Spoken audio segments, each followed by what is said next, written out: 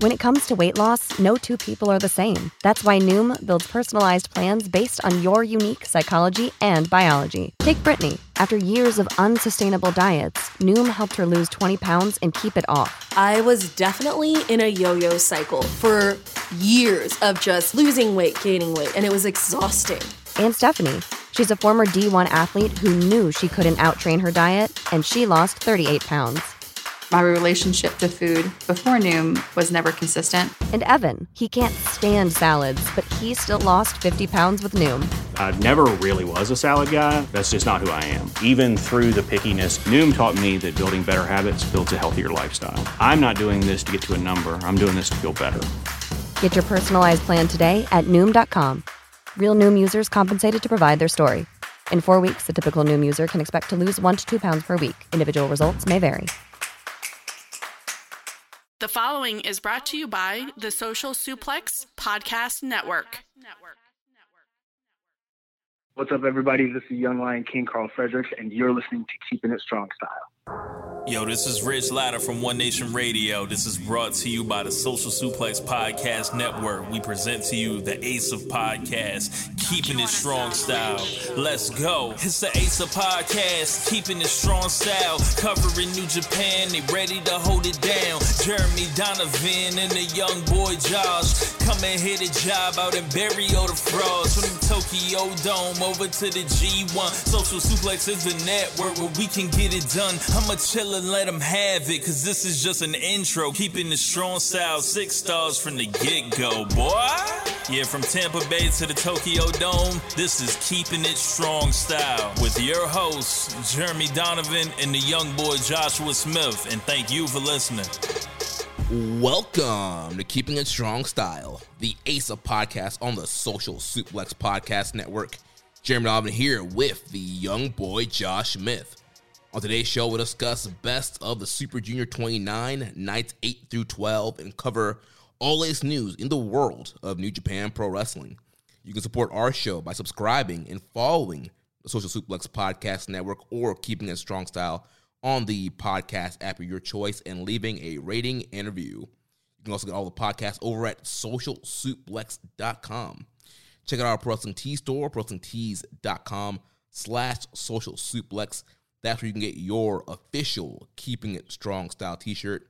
If you enjoy this podcast, please consider making a one-time or monthly donation by visiting socialsuplex.com/donate and clicking the donate button under the Keeping It Strong Style logo.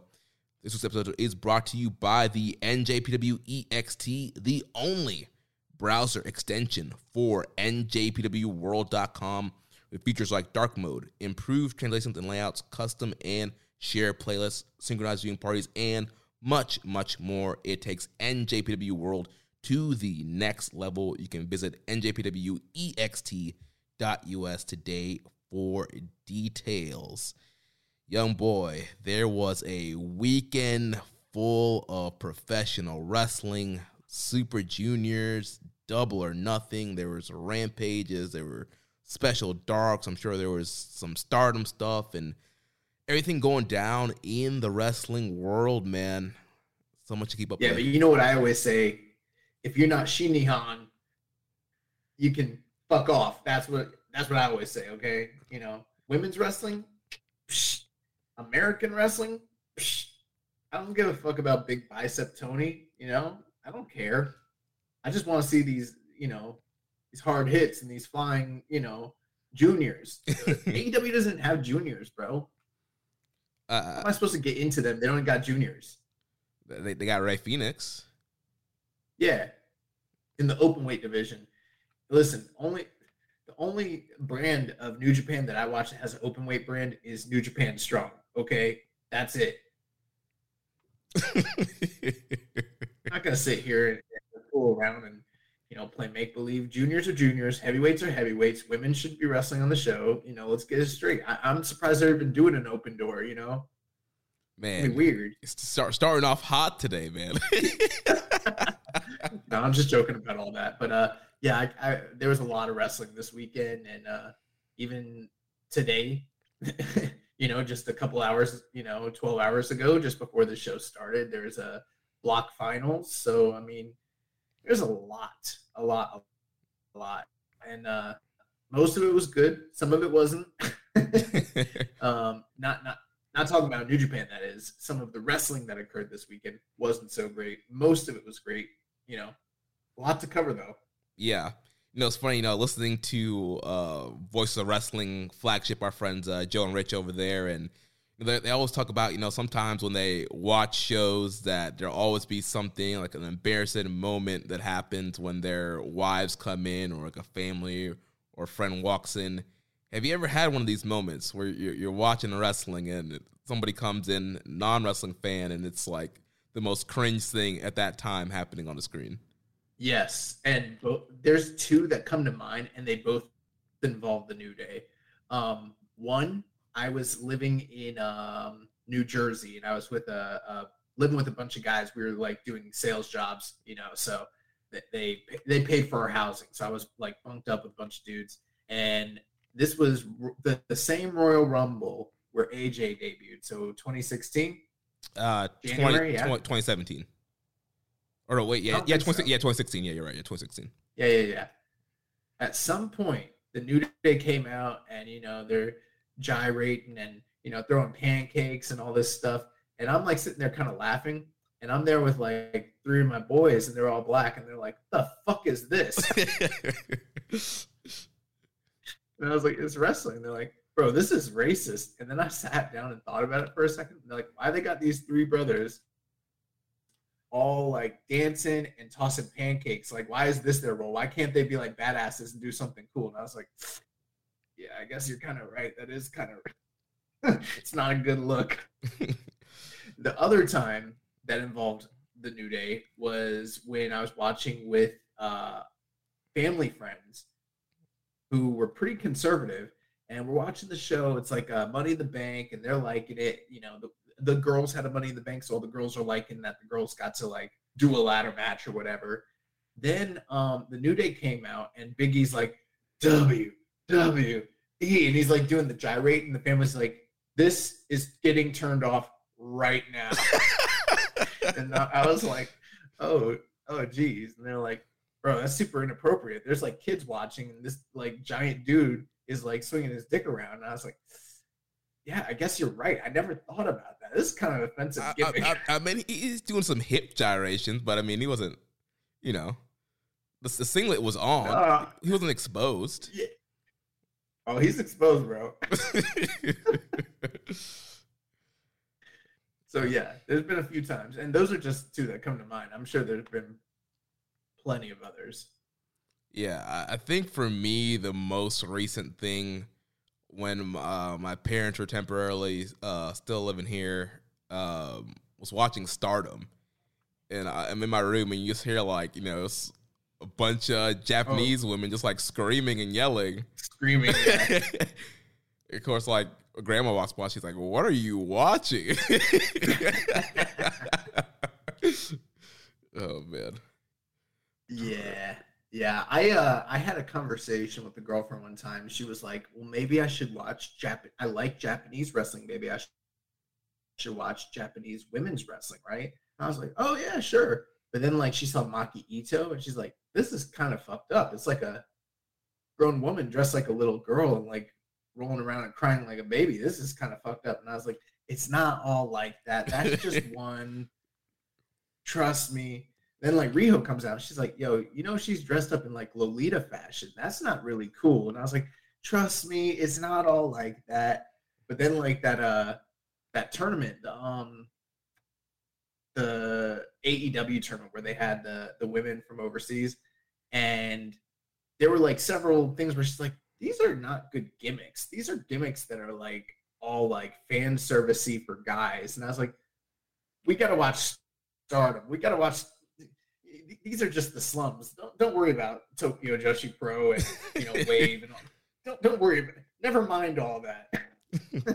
And I haven't really gotten her to come around to checking out Stardom. So like in her mind, she thinks that like Joshi is a perverted thing. She's like, it's just a bunch of like young girls being ogled by men. And I'm like, she's like, look at that crowd. It's all dudes.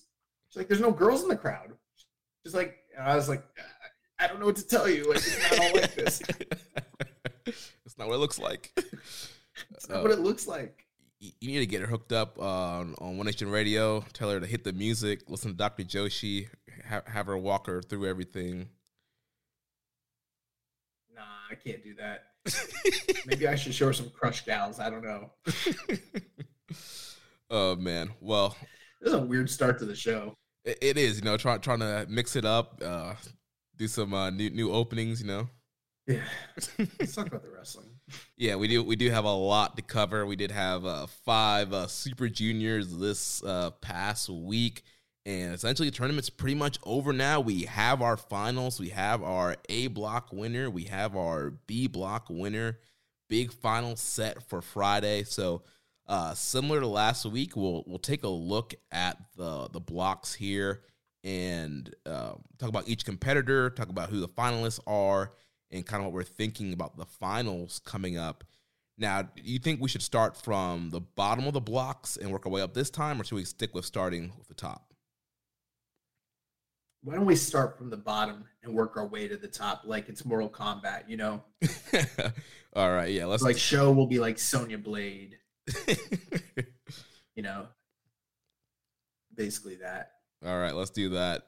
So we'll start off with the A block at the bottom of the block with 6 points. The only guy with 6 points, one half of the IWGP Junior Tag Team Champions, the Funky Weapon, Ryusuke Taguchi, 6 points, 3 wins, 6 losses. Night 8, he lost to Sho. On night 9, he lost to Alex Zane. On night 10, he defeated Yo. On night 11, he defeated Ace Austin. And then on the final night of tournament action, today's show, night 12, he lost to Yoshinobu Kanemaru just 2 minutes and 13 seconds. So, young boy, what are your final thoughts here on Taguchi? Taguchi started off the tournament saying that there'd be no butt stuff, and that was kind of an intriguing concept, similar to the year where Yano was saying he was going to be fair play Yano and not cheat. Now, granted, he did end up cheating throughout that tournament, but almost every match, he was kind of leaning into this gimmick where he's going to try and put forth a real effort. He's going to try and out-grapple, out-wrestle his competitors and, have a fair play of things. The whole no butt stuff with Taguchi went out the window as soon as the tournament started, and it never let up. I mean, that was basically the overarching story of his entire run was, when is he going to pull his pants down and put his butt in somebody's face? Which, that was cool for, Rikishi in 2000 or 1999, but, that's 23 years ago. And, I don't know, Taguchi's, he's a comedy guy. He's older. I think the point total is probably appropriate, especially considering how stacked the field was. But we didn't really get a single classic or notable performance from Taguchi. There was no appearance of big match Taguchi, as they like to call him.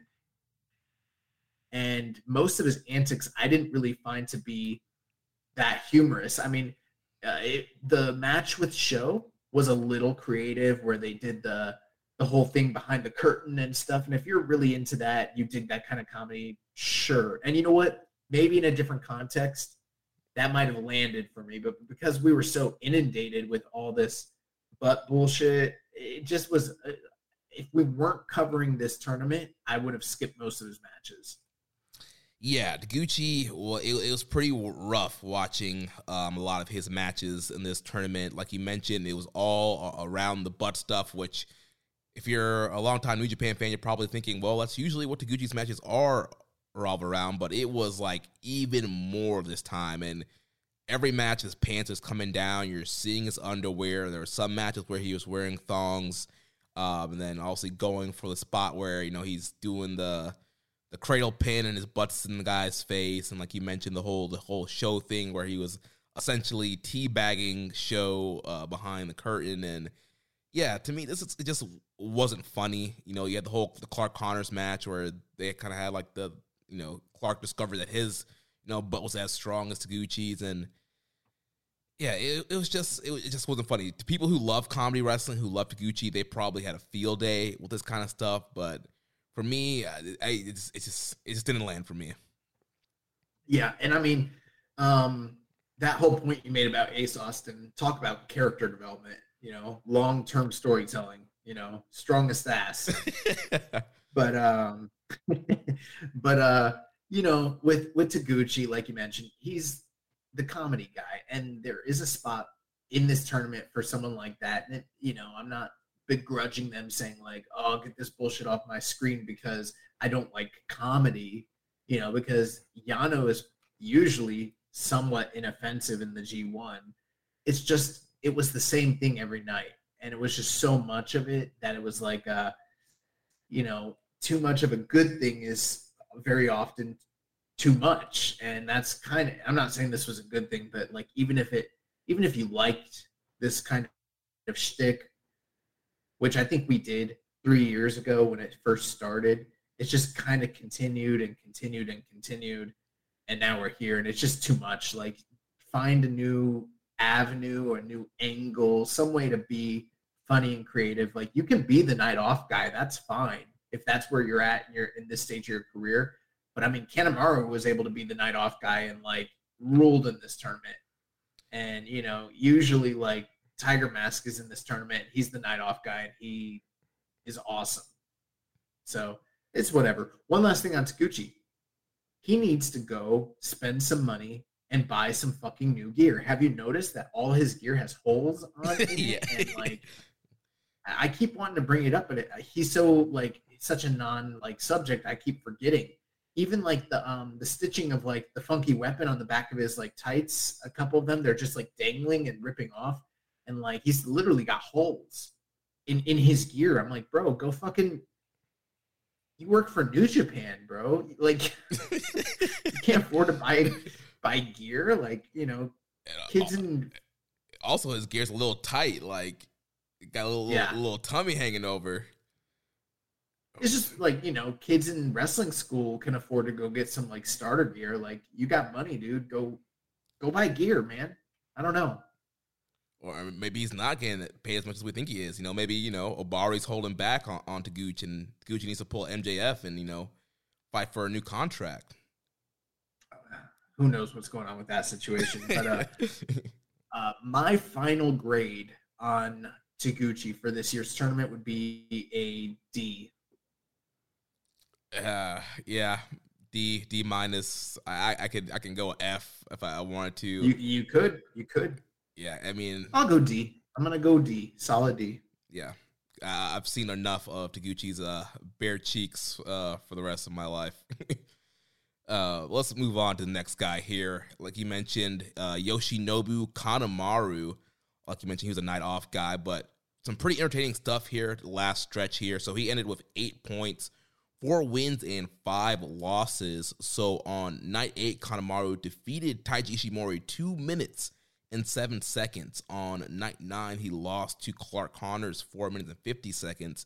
On night 10, he lost to Francisco Akira 10 minutes 32 seconds. On night 11, he defeated Sho 2 minutes and 44 seconds. And then, like we mentioned, on night 12, he defeated Taguchi 2 minutes and 13 seconds. So Kanemaru coming out here, the heel master, you know, getting his high-speed action on and ending a lot of these matches in 2 minutes, 2-3 minutes. Yeah, I mean, from a kayfabe perspective, had he used more effective tactics, he could have really put himself in a very strong candidacy and position to be a player down the final stretch. It didn't work out that way, but I mean, you look at his economy of time, and I mean, he was having sub 5 minute, sub 3 minute matches very often all throughout the tournament. He probably, I mean, I don't know the exact number, but I feel very confident that he had the least amount of ring time of anybody in the entire tournament. And, you know, a lot of that was due to the underhanded tactics he used, but, you know, it wasn't the same thing every single night the way that it was with like Taguchi. You know, generally Kanemaru comes into these tournaments He has a few really good showings, like the first couple nights of the tournament, that are akin to what we saw here. Then he starts eating losses and then plays spoiler like down the road, like down to the tail end, which I think that did play out a little bit here. But his string of creative offense and creative ways to win, that just kind of continued all throughout the matches. And he there's that saying, live by the sword, die by the sword. Like, he was trying to end people as quickly as possible. And sometimes it backfired and he lost quickly himself. But I found him highly entertaining. I think this might be the most interesting he's been in a Super Juniors ever at this stage of his career, which is kind of crazy. So I would take him over Taguchi at this point any day of the week. Yeah, I totally agree with you. I was super invested in Kanemaru's matches just because of this pace he was keeping up. And like, all right, you literally at this point, you're like, oh man, like, is he going to pull the upset? Like, what's going to happen here? Because he mentioned he's going in there, he's doing all these different types of cradle attacks, he's doing these quick pins. It's like, he had the game plan. He's like, you know what, I don't need to go out there and wrestle, 25-minute classic. I'm just trying to get the dub, trying to get a quick win, and he would do that, and it was just super entertaining, these high-paced matchups, and it kind of kept you at the edge of your seat because you never knew when the fall was going to come. And you look at the Ishimori match that he had, their long history of Ishimori. I think he only beat Kanemaru once, and Kanemaru has pretty much beat him, I think, something like 14, 15 times, and has had Ishimori's number, and Ishimori has been very frustrated and really wanted to win that match, and Kanemaru got him out of there real quick. And then also the Sho match was very fun because I did not want to see Sho, get more points and be alive going into the final night. And so I popped huge when Kanemaru was able to wrap him up and put him away with a quick pin. Yeah, like you mentioned, 4 wins and 5 losses, but look at the guys he beat. Hiromu Takahashi, Sho, Ishimori. Those are some of the biggest names in the tournament. He took them out swiftly. He kind of made Bullet Club his bitch this year. He sure did. And big win over the current champ, Ishimori. So if he wants, he can be in line for a title match down the line. Also, like we mentioned, the last night, pinning Taguchi, who's one half of the junior tag team champ. So him and Despy or him and Doki could get a junior tag team title match going down the line. So Kanemaru doing very well, even though it's the 4-5 record. Very well pinned a lot of very important people and had a lot of very entertaining matches. Yeah, and there's something with that Ishimori thing where, like, I kind of wish that they never would have given Ishimori that win during the New Japan Cup a couple years back, because the story had been that every time they've ever wrestled, going back to Noah, but continued into New Japan, he always beats Ishimori. And, how awesome would that be right now if, like, even at this point, as the champion, he still is winless against this guy? Then, hypothetically, if you need like a get-by title defense, with him being this interesting, Kanemaru could realistically, I don't think that they're lining him up to be a title contender of any sort. But if you wanted to, look at those names: Sho, Hiromu, Ishimori. He didn't have to win the tournament. He's in a position where he beat enough beat the big enough names to potentially warrant a title shot. So had they wanted to go that route, that's kind of on the table. It would have been better if he still was undefeated against Ishimori at this point. But, they kind of, dropped the ball on that one. Right. We're not quite sure what the rest of the year looks like. There might be some smaller tours that come up where, hey, let's throw we got a Korakuen show on a small tour. Let's throw a Kanemaru versus Ishimori title match on there just for the heck of it, We'll get to it, but I think whoever's winning this tournament's going to beat Ishimori for the title. It'd be ridiculous for them not to, basically. So yeah, that's true. So let's take a look at the next guy here. Also with wait, we're not going to give him a rating? Oh yeah. What's your grade for Kanemaru? For Kanemaru, I'm going to go B-. I think that's fair. I'll ride with you there. Yeah, solid B- for Mr. Yoshinobu Kanemaru. Yeah, and I'm grading on the Kanemaru, curve. So it's not, different guys will get different considerations. Yeah.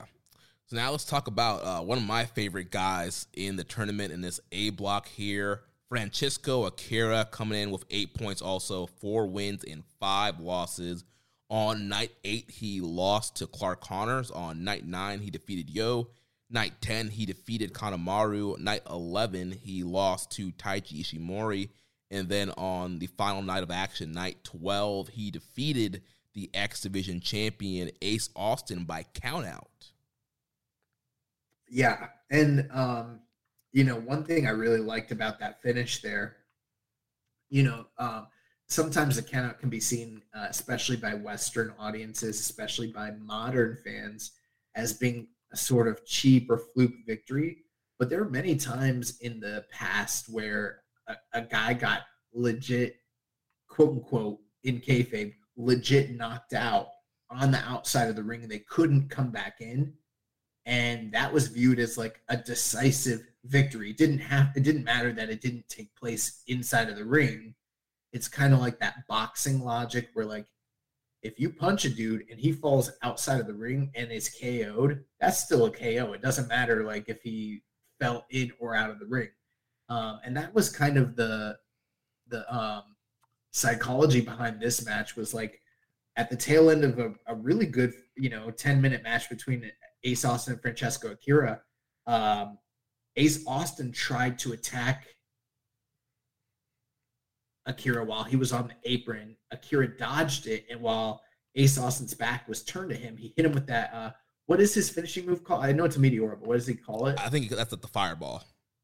Yeah, the fireball. So he hits him with the fireball off of the apron to the back of his head and like just lays the guy out and then just runs back into the ring. And at that point they were like at 18 or 19, and then he's counted out. But then they also like basically they don't totally stretcher job him, but they have all the young boys like reviving him and carrying him out of there, and he was like very much like out. You know what I mean? Yeah. And so for me, like that was like, man, I mean, I think that's designed to make you wonder, like, what if he hit him with that inside the ring? He probably would have got the 1, 2, 3. I mean, that's pretty cool. Yeah, I thought it was a very creative finish, and again, gives Akira a strong win over a champion here. In post-match, he did grab the X Division title, and it seems like he wants a shot at the X Division championship. We did hear the rumors that there might be a title match at Dominion. I also know that there's a Ultimate X match coming up, I believe, in Impact, where there's, I believe, a couple open spots, so maybe Akira could come to America and be in that Ultimate X match, get his X Division title shot. We'll see how that plays out, but pretty nice win there for Akira. And this is a guy I've really enjoyed all throughout this tournament. Guy's just so fast, so intense, and as a funny comparison, just kind of reminds me of like Scrappy Doo, like this little guy that's just talking all this crap, not afraid to face whoever, and is just always talking crap and just always fighting. And going forward, so, the whole match, he's just like either yelling in Italian or yelling English, and like the perfect name, he's a fireball. He's this little like Spitfire guy that's just bouncing all over the place. And his Asai moonsaults every night were so beautiful. Great dives, great intensity, great strikes. Like, I'm really digging Akira. Yeah, I don't know if this was intentional or what the deal was, but like, it seemed like people were targeting his chest because he's so fair-skinned, and like his reaction to chops is just like that he gets these huge like welts and they like sometimes bleed, and it seemed like people were going out of their way to like really lay into him, and not like in a mean way, but like, welcome to the big time, kid. Here you go. Hold this. Hold this. Almost like a rib or something. But I thought Francesco Akira was very impressive during this tournament. You mentioned that he reminds you of Scrappy Doo. For me, he kind of reminds me a little bit of Robbie Eagles when he first came into the company in a certain sense. Robbie Eagles was sort of like this guy that was brought into Bullet Club and maybe didn't quite fit that, brand necessarily, but that's where he got his start. And, there was kind of a built-in story for his eventual defection. I think that there might be some similarities there with him and the United Empire. I don't know that he necessarily fits the brand of that group, but if he ever did want to defect for whatever reason, I mean, it's kind of Taylor built in right there. As far as his performances, he was really impressive. If I'm, management and I'm looking at this guy, I see, future junior like stalwart written all over him. So, he didn't at all come across as a guy that was out of place or couldn't handle the pressure of like a main event or wrestling certain styles. Like he just kind of was very competent and very fiery and, got a lot of support behind him. Last thing with him, we sort of anticipated, and, I'll point out where we were wrong. I think we thought that he was coming in to sort of be like the established new dangerous face of the United Empire.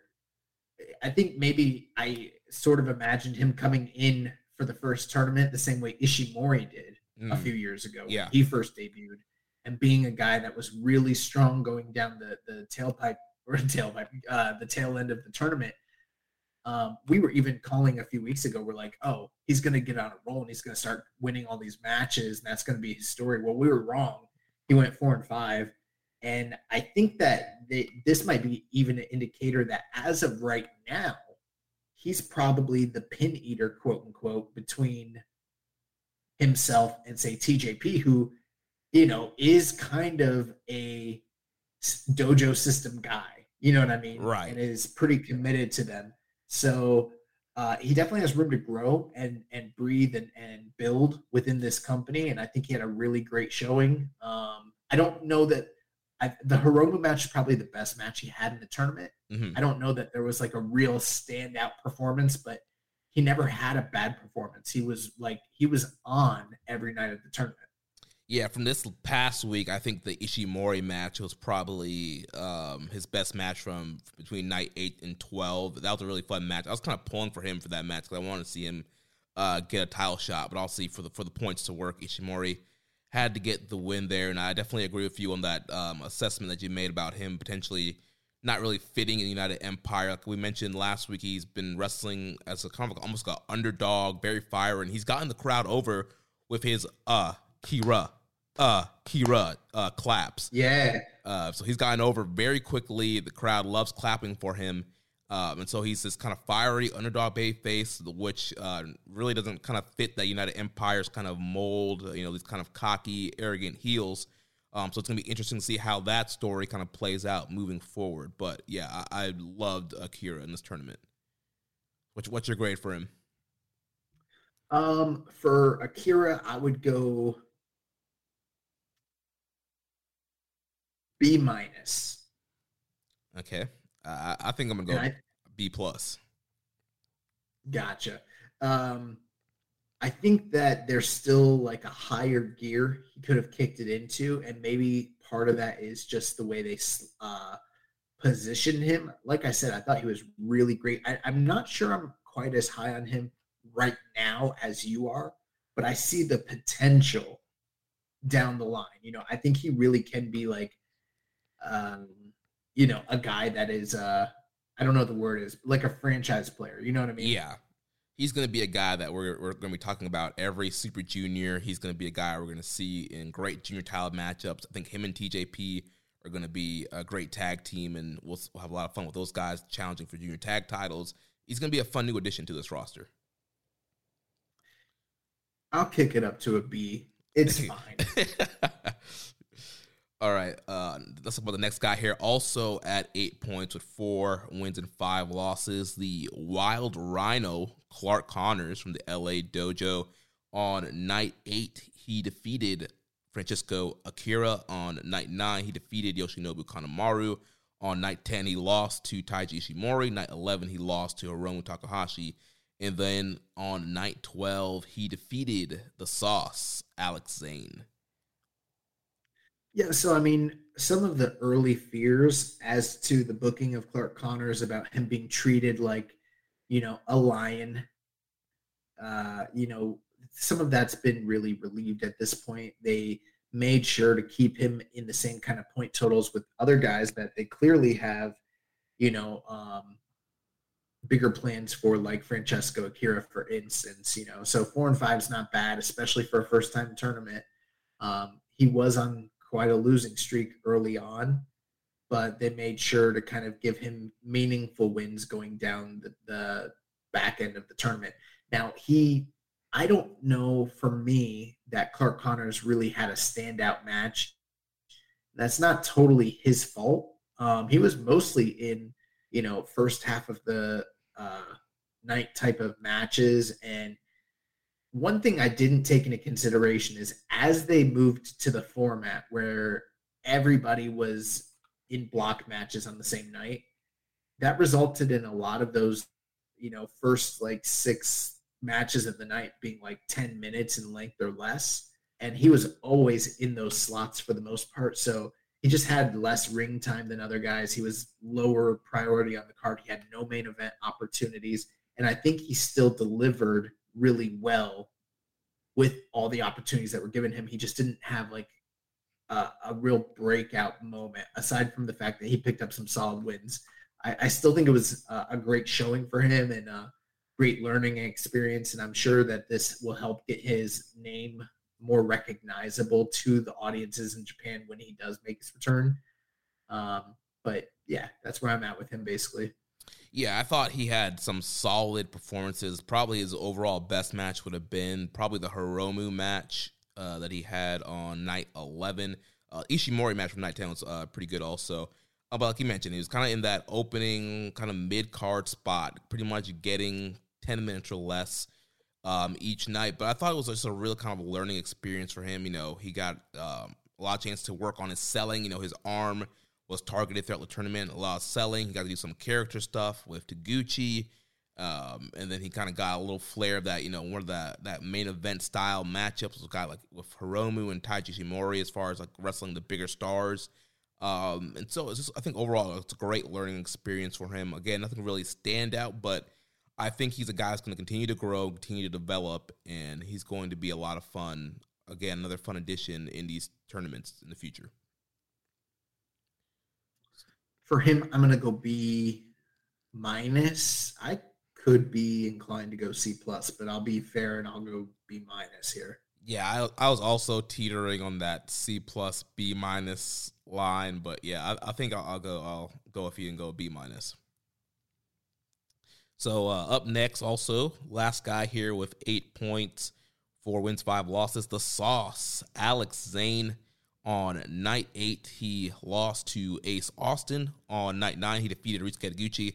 On night 10, he lost to Hiromu. On night 11, he lost to Yo. And then on night 12, he lost to Clark Connors. Yeah, the story of Alex Zane here is pretty interesting throughout this tournament. He had a great showing for himself every night, especially with his spectacular aerial maneuvers and, high risk taking and fast paced offense, all that sort of stuff. Plus the charisma that is there. I mean, the all red attire, the interesting facial hair, and, but beyond that, what I think really,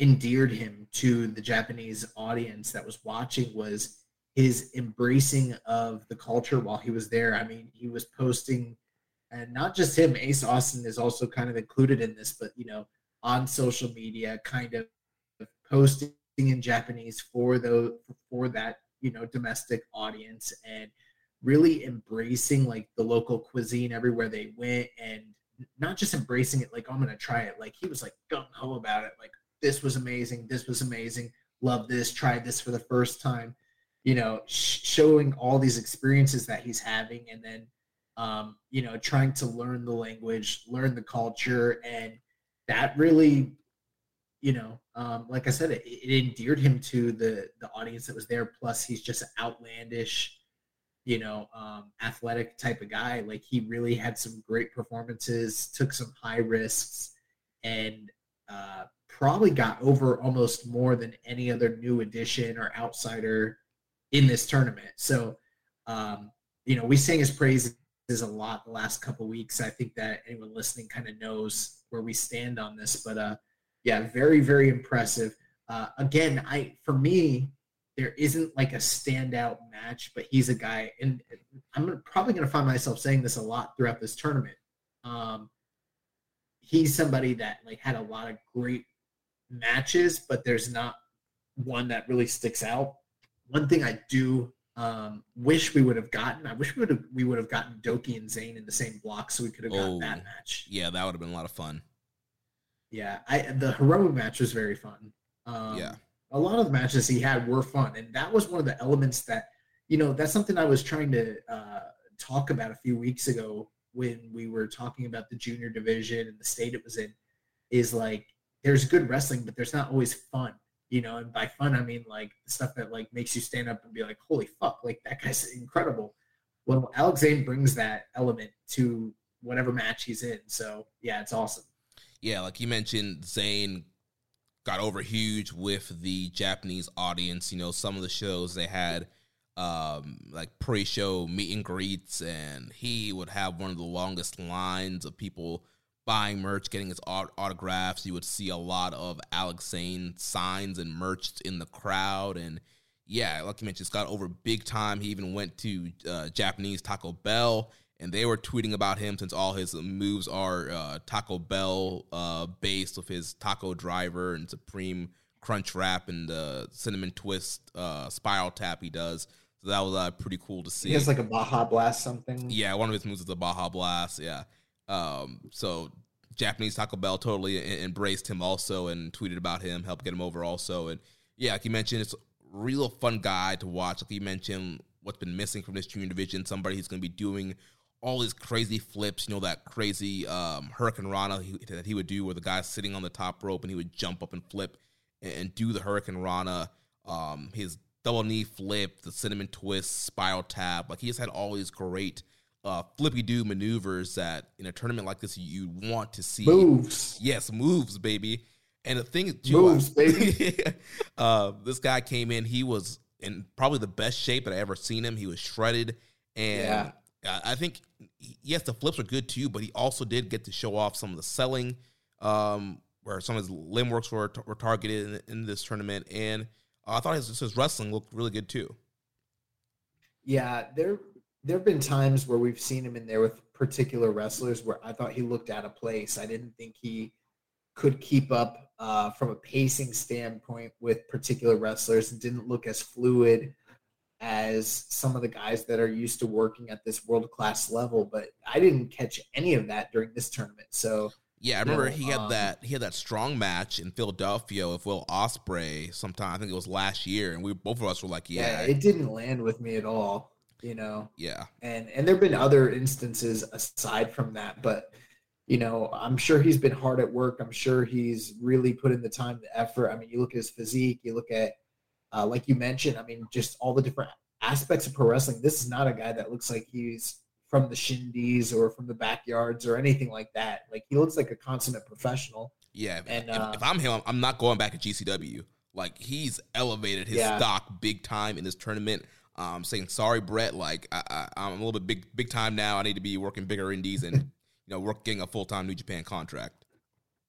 Well, I can't say he won't work GCW because that's kind of like one of his mainstays. But I mean, who's to say we don't see him in a PWG in the near future, or, you know, some of these other some of the other bigger indies across the country coming out of this. And we're going to have to start having a discussion at the end of these ratings where we say who's getting signed and who's coming back, who's not, because there's so many guys that had great accountings for themselves, and there's no realistic way that New Japan is going to sign all of them. You know what I mean? So right. It's gonna that's gonna be an interesting discussion. But for him, I'm gonna go B+. Yeah, I think B+ is a great grade for him. And, you know, for guys like him, even though they might not get a full-time deal right away, the good thing is there is New Japan Strong for him, where he can do stuff and continue to build his name in between tours before the next time they bring him back to Japan. And, you know, I'm not advocating for this in particular, but who's to say that, like, AEW doesn't snatch him up or something like that? We've already, he already went to WWE, had his quote-unquote excursion there. But, you know, he's a guy that really is pretty entertaining and captivating. So I could see that being a possibility as well. Yeah. So moving on, we actually have one more guy here that had 8 points. Yo, on night 8, he defeated Hiromu. On night 9, he lost to Francesco Akira. On night 10, he lost to Ryusuke Taguchi. Then on night 11, he defeated Alex Zane. And on night 12, he lost to his former partner and friend, Sho. Yeah, so Yo is so interesting in the way that he was not interesting in this tournament.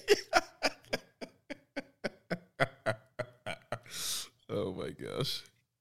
Because keep in mind, this is an individual that was in the finals of the Best of the Super Juniors last year.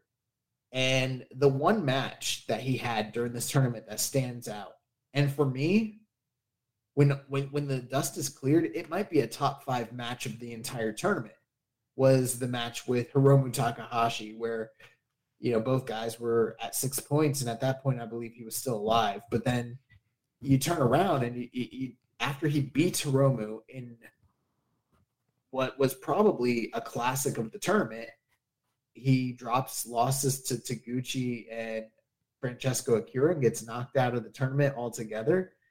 His trajectory was so fucking weird. And I mean, they really did get us. One of the things that we were predicting pretty heavily, even going into last week's episode, granted, we still had like 5 nights to go, so there's no way we could have known exactly what was going to happen. But you see Sho, you see Yo, you look at their history in these tournaments, especially last year, you think that they're going to be like players moving into the final night, and they're literally both knocked out nights before, and they're wrestling for, I guess, pride, points, prestige. I don't know. And that match was bizarre and not good, just like all the other matches that they've ever had. And he was just a guy that looked like, I mean, I know the story is he doesn't want to be there, quote unquote, but he really looked like a guy that didn't want to be there. And maybe that is a story. Maybe very soon there will be some, you know, something, whatever it is, and they're going to pay it off to where it's like, oh, the reason he's in this funk and blah, blah, blah. But for me, right now, having watched this and tracking it all the way back to his initial return from injury, it's just a big failure, top to bottom, miss after miss after miss, except for like 2 Hiromu matches. It's just like miss, Hiromu, miss, another Hiromu match, some more misses, and there's Yo. Like the whole thing where we joked and said like Yo's a hoe, he kind of is a hoe. Like he went from the top of the block last year to being on the same level as, and no offense to these guys, but they're not guys that have been to the finals of a Best of the Super Juniors. Alex Zane, Clark Connors, Francesco Akira, Kanemaru, and he barely did better than Taguchi, who knocked him out of the tournament. It's bizarre.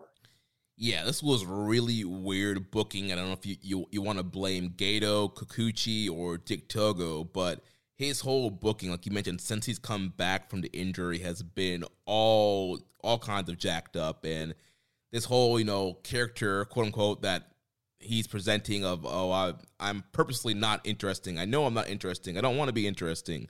Well, that doesn't work for me. He comes out here, I keep saying, the bland expressions, the plain white gear that doesn't look great. And, you know, a lot of people love the Hiromu match. I was not a huge fan of this Hiromu match. And I get, like, he turned up the intensity. He worked on the legs and got the big, figure 4 or whatever submission on Hiromu. And he was trying to be more aggressive. But at that point in the tournament, like, I just did not care. I did not invest in him. Like, I don't know. I just didn't take him seriously at all. So he had this kind of big, monumental main event win over Hiromu. But to me, I was just kind of like, meh. I just wasn't invested. I didn't really care. And then, like you mentioned, then he goes and loses to Akira, goes and loses to Gucci. Then he's out of the tournament. And then he's still trying to have like a serious match with like Alex Zane the next night. And I'm like, bro, I don't care. Like you mentioned, you were a finalist last year, bro. A finalist. You should have been coming in as one of the favorites to win this thing this year. You should have been having some of the best matchups. You should have been one of the most entertaining guys, but we didn't get that. And yeah, some of that goes on the booking, but some of that goes on Yo as well. Like, you can present yourself better. You can wrestle better. Like, I don't know. This is... Yeah, that's when you were talking about, like, some of it's on the booking. I was going to say some of it's on his wrestling. Yeah. One word, Sonata. This is Sonata reincarnated. But it's worse, though. It is worse. Like, I mean, Sonata will go out there. He's getting a title match. He'll go out there and give you a 4, give you a 4.25. No, what I mean is, like, he's in the block final one year, and then the next year he's just a non-entity in the tournament. That's what happened here. Yeah, man, I don't know. I really, really, really don't know. I will say about that match with Hiromu, I liked this match with Hiromu better than the praised and loved Super Junior final that they had at the end of last year. I don't know. I felt like this was more crisp, landed for me. It was shorter and more intense. One thing in kayfabe, though, you have to kind of take into consideration, yeah, he beat Hiromu, but Hiromu was dealing with a quote-unquote leg injury at that point in the stretch of the tournament. So Hiromu kind of had an out for why, like, even with one wheel broken, he still went to the limit with Yo, and Yo had to pull out everything to beat him, and then was summarily dismissed from the tournament very shortly after that. Yeah. So I don't know, man. I have no investment for this guy whatsoever. Yeah, me either. I had a couple questions here from Rambone Slam Pig. Says, what is Yo doing? I get that there's a story about him needing to take it to the next level, but his matches just seem listless and boring more than ever. I'm sure that, like, super fan and, you know, friend of the show Karen might be able to give us some insight. I am a member of Team New Japan USA, so I bet I could go read his, like, blogs or his, like, wrestler diaries and get some more insight, but I don't care to. So I'm just going to take him at his word, and by his word, I mean, you know, what he produces in between, you know, the ropes, which is, you know, not much. And you know what's funny is, like, he is a good wrestler. It's not like he's incompetent. He's having competent wrestling matches. He's just not interesting. There's no reason for me to invest or to care. I think he has no fire. Yeah, I think that's a frustrating thing. It's like, he is a good wrestler, and, like, we've invested so much time when he was coming up through the dojo and being a part of Roppongi 3K, and, you know, when is the Show and Yo split going to happen? What are they going to do with these guys? And, like, we invested so much time in their story and their development and their build, and, like, now they're finally getting their singles chances, and it's just a big flop from both of them. You want my opinion? New Japan did a good job this year booking him this way. That's what I think. Because this is where he deserves to be. Okay. Listen, I haven't given up on Show yet. Show still might turn out to be a Naito, but Yo, he's a Yujiro. Okay? Yeah. Okay? Oh, man. I know you don't want to hear it. I know a lot of people don't want to hear it, but that's just where it is. I never liked Yo. I was never a Yo guy. Like, do I think that, like, it does suck because we invested time and energy in the company, put all this time, energy, and effort. He should be carrying the division, yes, but that's just not the reality. And, you know, we can't control things that are outside of our control. And whether this guy shows up and turns out and has fire and cares and produces, that's not on me. That's all on him. My job is just to tell you whether he was good or not. He was not good. Yeah. I give him a D. Yeah, I would go D minus. Yeah, this guy was just abysmal. Rambones also asked, with about 2/3 of a year to see it play out, what do you think of the dissolution of Roppongi 3K? Did they turn the wrong member? Are either better off in the long run, or was this just a result of running out of stuff to do in the junior tag division with them? Yes. I don't know. I mean, I do think they turned the wrong person. I think Show should have been the babyface. We saw the formula that it was working great with him having these, never style matchups and being that kind of fiery babyface. And then Yo could have been this uninteresting heel, and it probably would have worked out better. But I think they turned them both the wrong ways. I think that the part of the question where he asked, did they run out of things to do in the junior division, is kind of interesting, because they might be a victim of that. I mean, you take a look at it, and there were so many years where they were not able to really progress in a Super Juniors to that next level. I mean, granted, Show took his shot and produced some really great matches, but I mean, you look at Yo and his listless performances in a lot of those Super Juniors when they were part of Roppongi 3K, and then the remainder of the year, they were kind of handicapped because they were seen as the junior tag guys. And the only other team that was kind of under that same kind of handicap was the Young Bucks, but they didn't put themselves very often in a position to even pursue singles in New Japan whatsoever. So it didn't matter for them. But for these two guys that they knew eventually they were going to split, it did kind of hamper them because, I mean, how many years were they together? 3 or 4? That's 3 to 4 years where they didn't really step out of the confines of their tag team too much and take steps forward as far as challenging for titles and everything like that. I mean, the only one who really did was Show. I mean, I think the writing was always on the wall here as to which guy would be the breakout guy. And they've even fucked that up. Yeah. I don't know, man. Yeah, it's rough.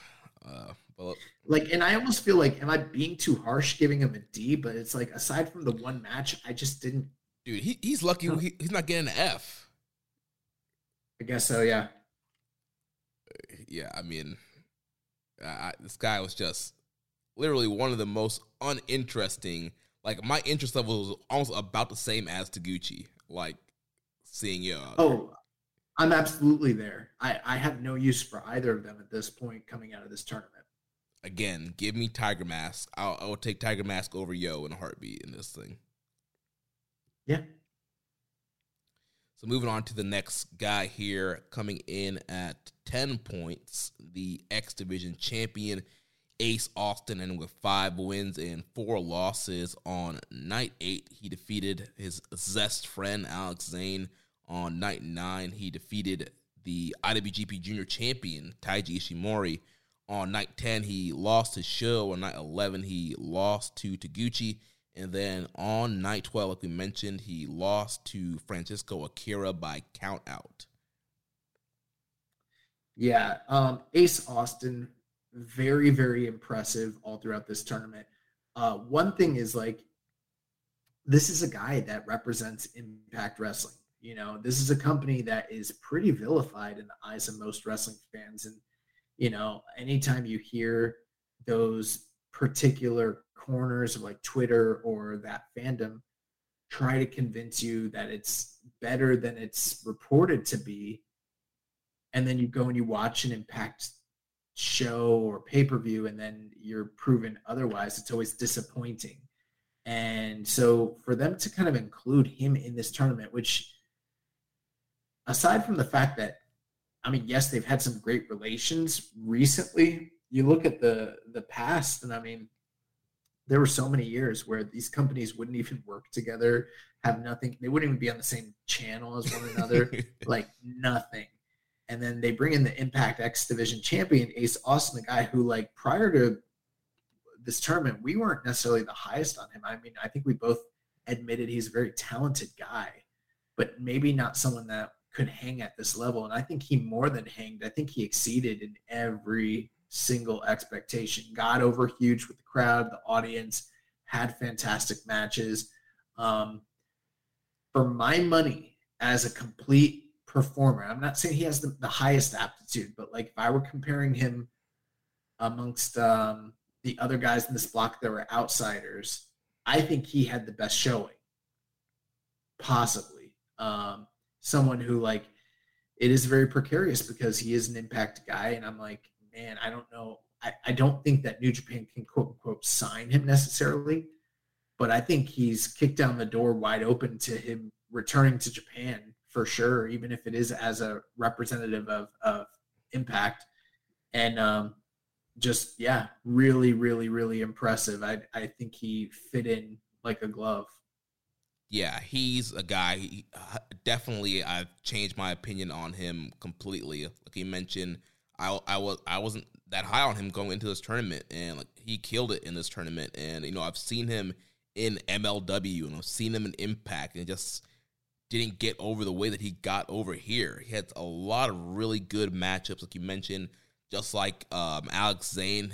Both of them, they were the Zest friends and touring Japan all over together, and again, both of them embracing the culture, and he got over. You saw tons of Ace Austin merch. There were people wearing his glasses, his T-shirts, their towels. People had the cards. Like, people were fully bought into his gimmick. They loved the card, the paper cut card spot. They got some ooh and ahs where he would do his little, like, gambit stick thing in his entrance. Like, just got over huge with his character, and then the wrestling got over as well. Just having these really good matchups with some of the top guys. This past week, the Ishimori match was really good, and he set himself up for a future junior title shot here by beating the junior champion. And the match with Alex Zane, like we mentioned, the Zest friends, these guys became really good friends on this tour, but they had a clash on night 8, and that they had a really fun matchup together. And so, again, it's a very dynamic wrestler. The Fosbury flop, his Sword of Glory over the top was great every night. He had a lot of great moves. I don't think I'm the biggest fan of his finisher, the fold, that kind of jumping neck breaker thing that he did. But besides that, everything else was awesome. When he beat Ishimori, was that the controversial night with the shoulders? Yeah, but he kind of did a... Because that was definitely a double down. Yeah, it was kind of a clutch kind of pin there, similar to the Sabre Sonata situation where both shoulders were down, but it looked like, I guess, technically Ace Austin was on top, and he pulled Ishimori into that, but both guys' shoulders were down.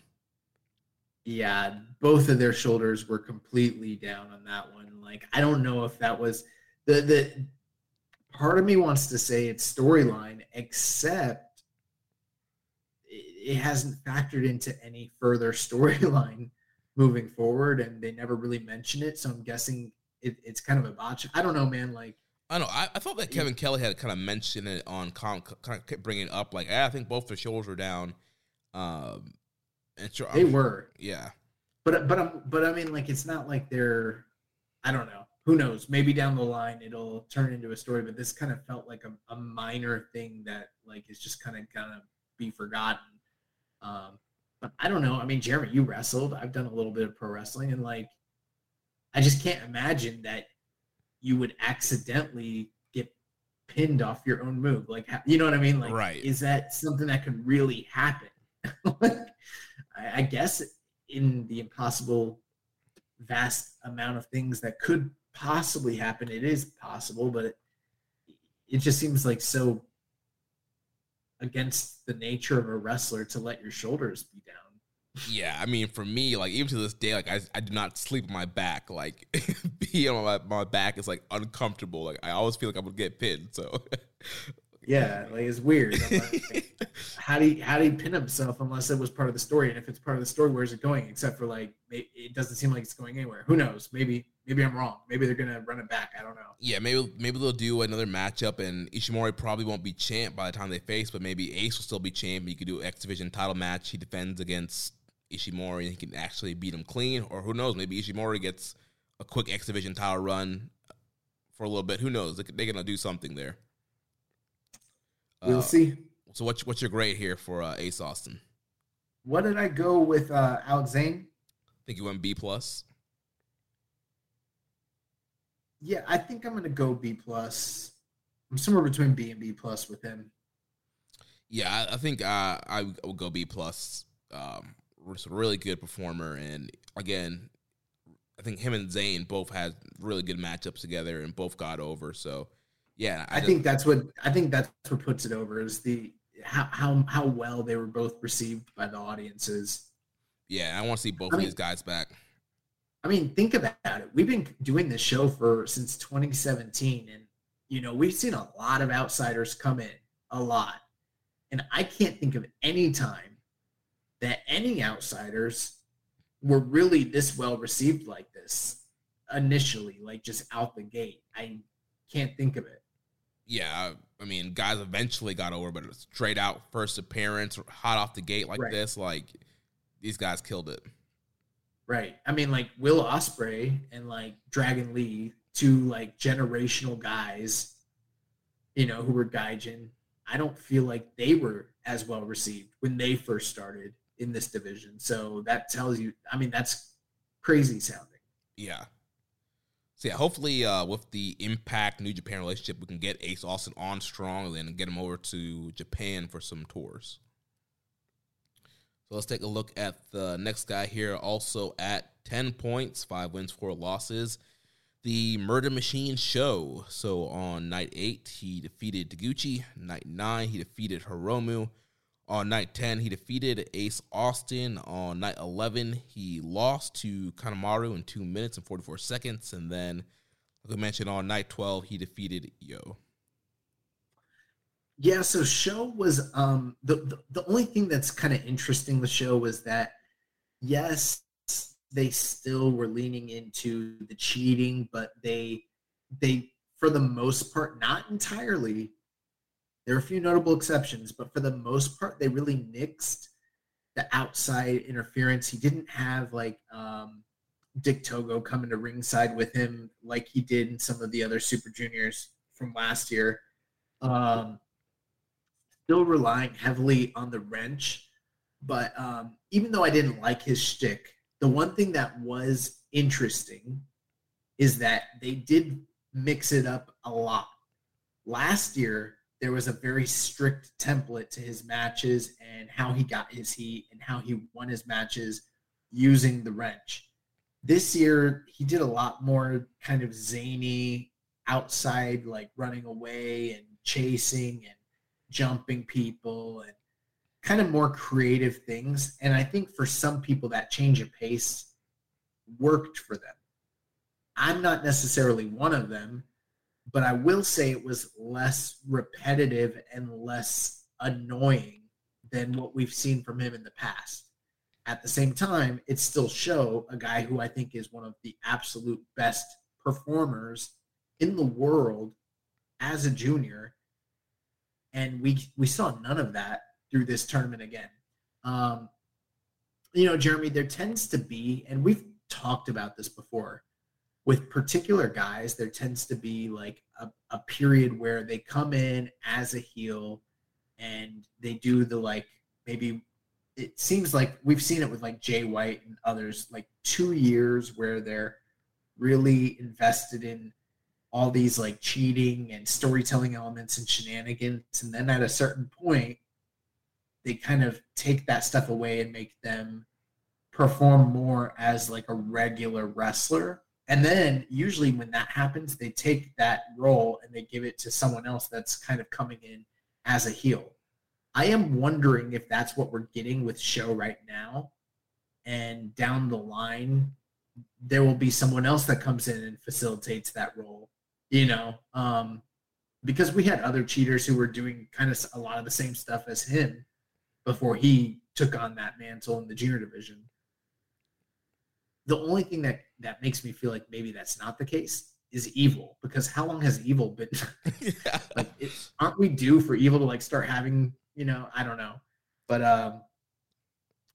I didn't like Show very much in this tournament. I'm just trying to be like as unbiased and like look into all of it and kind of give the breakdown. But at the end of the day, again, this is another guy who was like a major player in last year's tournament, and he's ending with 10 points, which I guess is respectable. But he got knocked out by Kanemaru. He wasn't in contention going into the final block nights.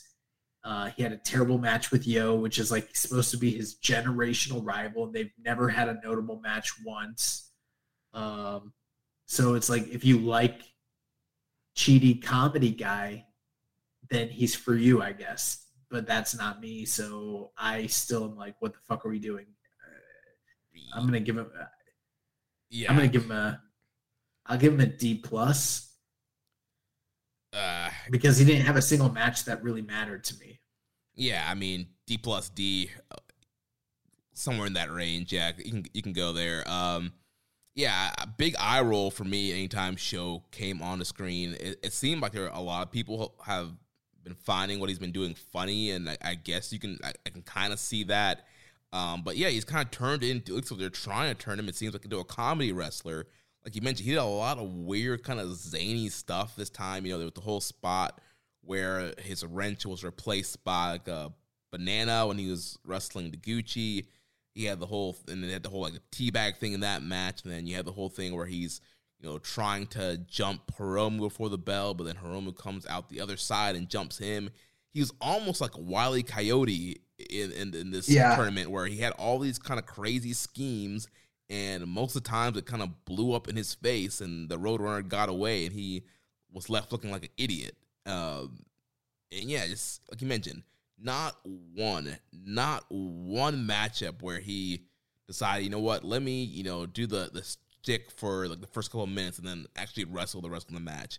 We saw none of that. He committed to the gimmick every single matchup, and there was not anything sniffing the old Show or any kind of great performance. But again, like I said, I was super happy when he lost to Kanemaru on night 11, and of him being out of contention, because I did not want to see him going to a block final, especially wrestling the way he's going to wrestle and doing this whole kind of comedy, like I said, Wile E. Coyote gimmick kind of thing. Yeah, I'm agreed. And we did have a question here from Twitter follower @Chris_Ertz. He says, is it just me or is Show growing on anyone else? I'm turning a corner on his dark Yano shtick. Keeping the matches short and putting a bit more humor into the cheating seems much more palatable. Yeah, it might be more palatable. It's not for me. I want the guy that wrestled Shingo and Dragon Lee. Like, that's the guy I want. And I won't settle for less. But you're not alone. There are other people who like it. It might not be this podcast, but there are people out there that seem to like it, it seems. Yeah, I've been hearing a few people kind of turning the corner on Show and really kind of enjoying what he's doing. I mean, good for you if you're enjoying it and it enhances your viewing. Like, for me, it doesn't. Again, looks like Josh. I want to see the Power Junior, who was having these bangers with Shingo and Dragon Lee and Hiromu and having these 4.5-star matchups. For me, I'm not digging this whole, you want to call it Dark Yano thing. Like, I'm not digging it. I think it's a waste of talent. Again, another guy that we had invested years in. There was high hopes for a guy who could have been the face of this division. We keep talking about we need new faces in this junior division, new stars to carry this division. It can't just be Hiromu. This is a guy that could have been that. But instead, for whatever reason, they wanted to go with this whole heel thing, and now he's doing the whole comedy thing, and I don't know, it's just a shame. You said turn the corner. For me, it wouldn't be turning the corner. For me, it would be a U-turn, because I was already going forward on him, and then I had to go backwards. And so that would be me just turning back around and coming back, Yeah. Question from Hawaiian Punch BV. He says, I've been actually enjoying Yo and Show during Best Super Juniors until their singles match. Is there another long-time tag team with as much anti-chemistry as these two? That's a good question. I can't really think of any notable examples. Maybe the Rock and Roll Express, when they split up, and it was Richard Morton taking on who's the other guy? Gibson. Ricky Morton and Robert Gibson.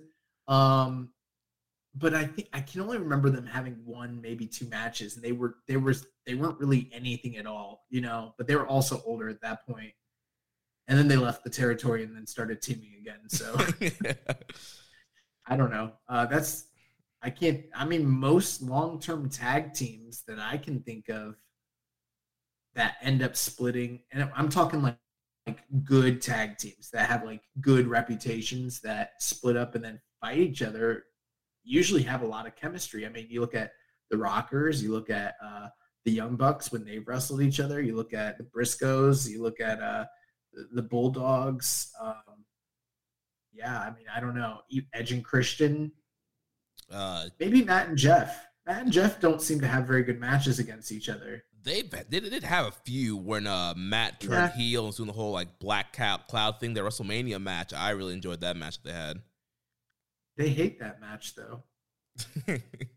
I saw a shoot video where they said that they hate that match. Oh yeah. I don't know. Yeah, I mean, you think of any team? Not really, because most of the teams I'm thinking about like usually have good matches, like America's Most Wanted, Chris Harrison, Wildcat Chris Harrison, Cowboy James Storm. They had some great matches against each other. Yeah, but they also had one of the worst matches in TNA history during that feud too. That is true. They had one of the best matches. What was it? I can't remember, but there was one match that's like one of the best matches. They had a Texas Death match, I think. The Texas Death match is incredible. And then they had another match. I don't remember what it was, but it's bad. It's like literally one of the worst matches in TNA history. So I don't know. Yeah, okay. Never mind that one. But yeah, most teams that break up or wrestle each other, I mean, Sabin and Shelley, those guys that wrestle each other, had good matches. Like, most guys have pretty good matchups against each other. Yeah. I don't know. It's weird. All right, so moving on to the IWGP Junior Heavyweight Champion, the Bone Soldier, Taiji Ishimori, comes in with 12.6 wins and 3 losses. On night 8, he lost to Kanemaru. Night 9, he lost to Ace Austin. Then on night 10, he defeated Clark Connors. Night 11, he defeated Francisco Akira. And on night 12, he lost to Hiromu Takahashi in the A block deciding matchup here. So Hiromu Takahashi going on to the finals. Ishimori, the champ, falling to Hiromu here. You know, now that I'm looking at it on paper, they haven't made a big to-do about it just yet. But if that match with Ace Austin had been called the way it should have, it would have been both guys getting pinned. That would have been a draw. They would have each gotten 1 point, and then he would have, no matter what happened from here on out, he would have won the tournament, or the block it is. So they might turn around and make that into a story. Like, they called that one match wrong, and because of it, I should have won the block, but instead, now I want your X Division title. I could see that happening. So yeah, maybe there is something to it. But Ishimori, he's a great wrestler. You know, there have been times where we've been up on him, and then times where we've been not as high, you know, during these tournaments. This one in particular, I didn't think that this was like his greatest showing in his Super Juniors, but it was far from his worst. There have been a few tournaments where I was like, what happened to this guy? Where is he? At this point, I mean, I feel like he was probably right on the same level as some of the other competitors, like, for instance, Ace Austin and Alex Zane, a guy, or Francesco Akira, too, a guy who went out there every night, maybe didn't have, in my opinion, too many super notable matches, which in and of itself might be notable because he did have main events and he did have quite a few semi-main events and, you know, is the champion. But, you know, he was very good. And I think he also had a really strong role in anytime he was in there with these up-and-comers and new, like, fresh starts. He sort of, him and Hiromu being, like, the stalwarts and, like, the top guys at the block really kind of went the extra mile to, like, establish those guys and give them good showings. So I would go B with Ishimori. I didn't think that, for me, there were too many matches, again, that stood out at that top level, but he was very, very solid top to bottom. And, I mean, from a kayfabe perspective, I mean, he was, you know, unblemished until the Kanemaru, and I think that Kanemaru was the start of the spiral from a storyline perspective. Yeah, I thought Ishimori was very good in this tournament. I agree with your grade of going a flat B. Like you mentioned, we've seen Ishimori kind of sleepwalk his way through these things before, where he's out there, he's kind of has fine matches, but doesn't really put that effort in. And I thought, being the junior champion maybe motivated him a little bit more here. And I thought he had some very good outings. Again, like, he didn't have any, like, match of the year contenders or anything, but compared to some of his past performances or even just some past, performances on tours where he's kind of featured, I thought he was very dynamic here, very fun to watch, and had a lot of really good matchups here. And the Hiromu final matchup today in the A block final, that was a very good matchup, and I love the Akira match, and the Connors match was pretty good. The Ace Austin match, like this whole past week, his matches have been very fun, very entertaining. Like you mentioned, he kind of was coming in super strong off the wind, and then Kanemaru kind of what's the crack in the armor, and then kind of went down from there, losing to Ace Austin, and eventually losing to Hiromu here on night 12. But yeah, Ishimori really enjoyed him this year, and it's gonna be interesting to see if he ends up holding on to the strap after the finals and Dominion. The other thing too is, like, he lost to Hiromu, and so at this point, if Hiromu does win the tournament, then we're gonna get pretty much a return match between them, right? Within not a very long period of time. They were obviously the first year that Hiromu won Super Juniors. He was in the finals that year in Cork, and I think that's 2018. Yeah, 2018 against Ishimori.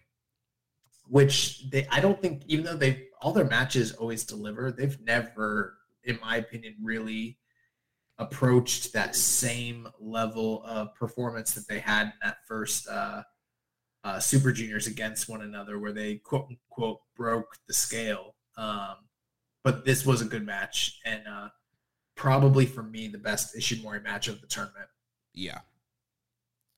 So then the last guy I talk about here in the A block, the man who won the A block, like we mentioned, the ticking time bomb, Hiromu Takahashi, coming in with 12 points. And obviously by beating Ishimori, he got the tiebreaker, which allowed him to win the A block. So on night 8, he lost to Yo. Night 9, lost to Sho. Then night 10, he defeated Agzane. Night 11, defeating Clark Connors. And like we just mentioned, on night 12, defeating Taiji Ishimori. So going on a run there on the last 3 nights of block action. Yes. So, we talked about it last week where Kanemaru attacked the knee, took him out, and tapped him out. And then that kind of kickstarted his losing spree. Lost a really hard-fought match against Yo. And then in the Sho match, he pretty much had it locked up. And that's where we started seeing the abundance of House of Torture cheating, where they had all the guys come out like Evil and Dick Togo and yada, yada, yada, and the ref bumps. And then at one point, Sho kicked Hiromu in the leg, and they were implying that he had a loaded kick pad, similar to the storyline that we just finished earlier this year with ELP, which I'm like, I don't know if I'm a big fan of 2 guys from the same stable using the same cheating tactic. And I got a little nervous that they're going to start doing Sho has a loaded, pad now too, which is like, okay, whatever. But yeah, from there he turned around. He beat Zane and Clark Connors, which are 2 matches that you'd expect him to win, put him in contention. And then the big test was getting past Ishimori.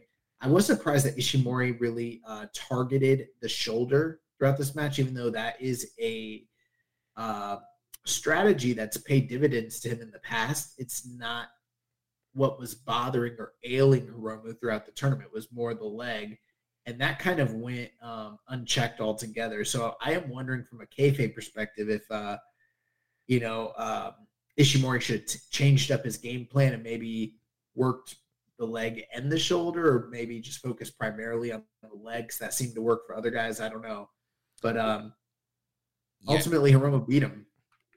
Yeah, Ishimori should have changed the game plan up. I feel like Hiromu changed the game plan up after those losses. We saw the incorporation of this kind of running, spinning stunner thing. He started using the D triangle choke more instead of kind of going for the time bomb. So he kind of shifted his game to working over the head, getting submissions, and doing the D, which kind of led him to a lot of the wins here.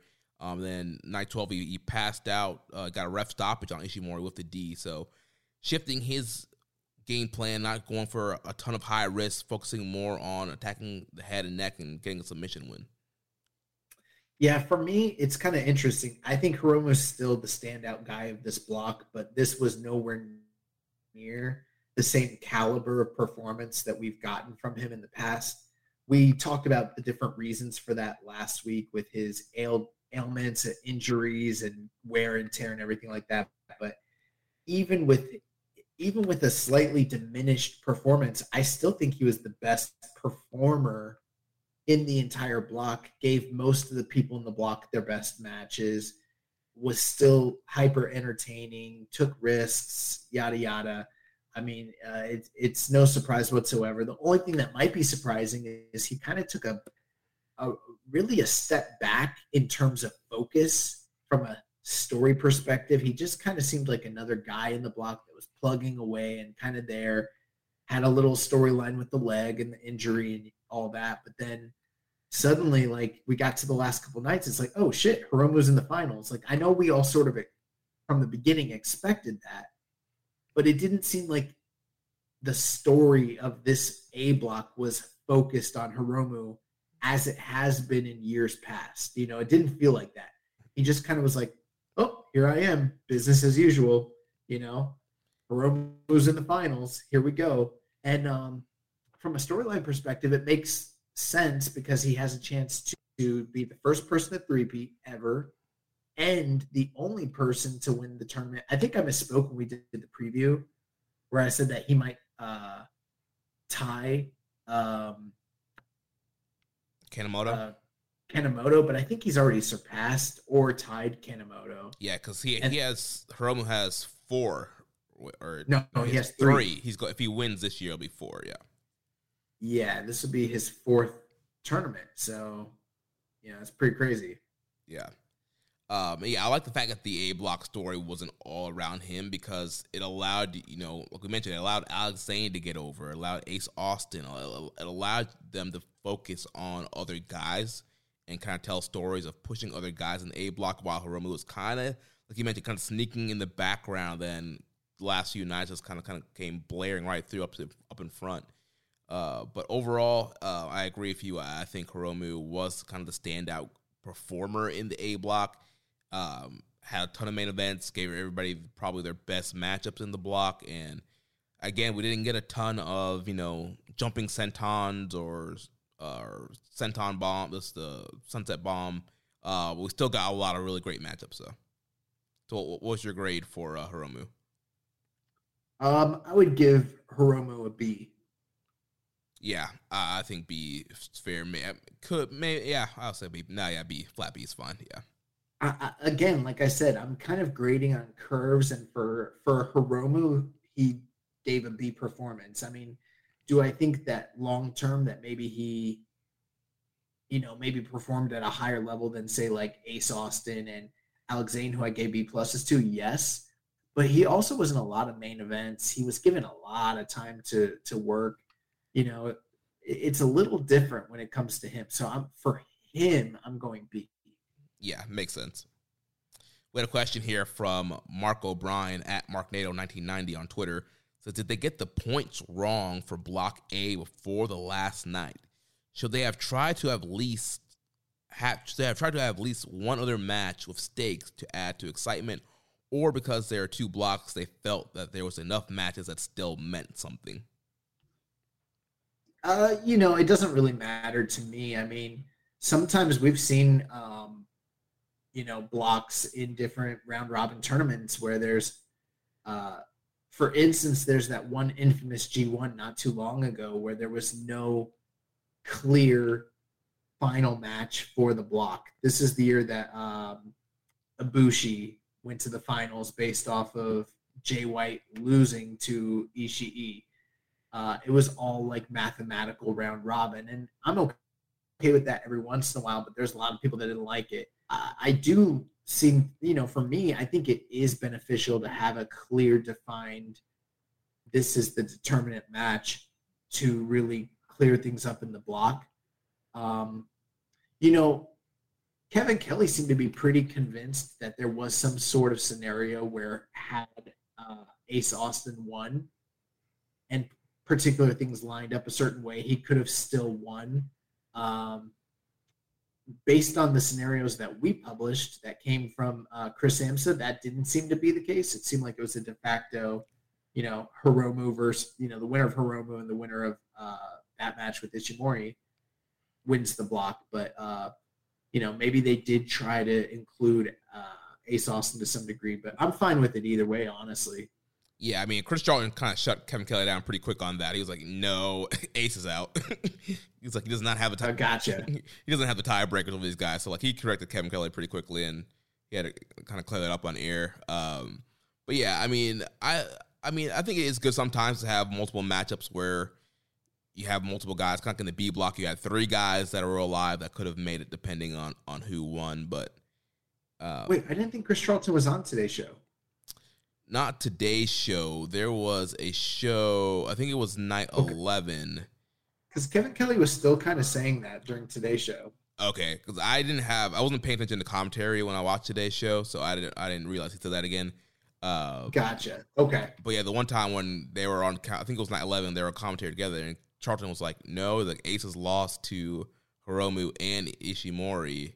Well, he beat Ishimori, but he didn't have a tiebreaker or whatever, and he wouldn't have gotten enough points or whatever. And so Chris explained that, but it seemed like Kevin had got it, but I guess maybe, I don't know, he's trying to pull out for Ace Austin. I don't know. But anyway, here, let's move on to the B block. So starting at the bottom here, Doki coming in with 6 points, 3 wins, 6 losses. On night 8, Doki defeated Bushi. On night 9, he lost to TJP. On night 10, he lost to El Desperado. On night 11, he lost to Teton. And then on night 12, he lost to Master Wato.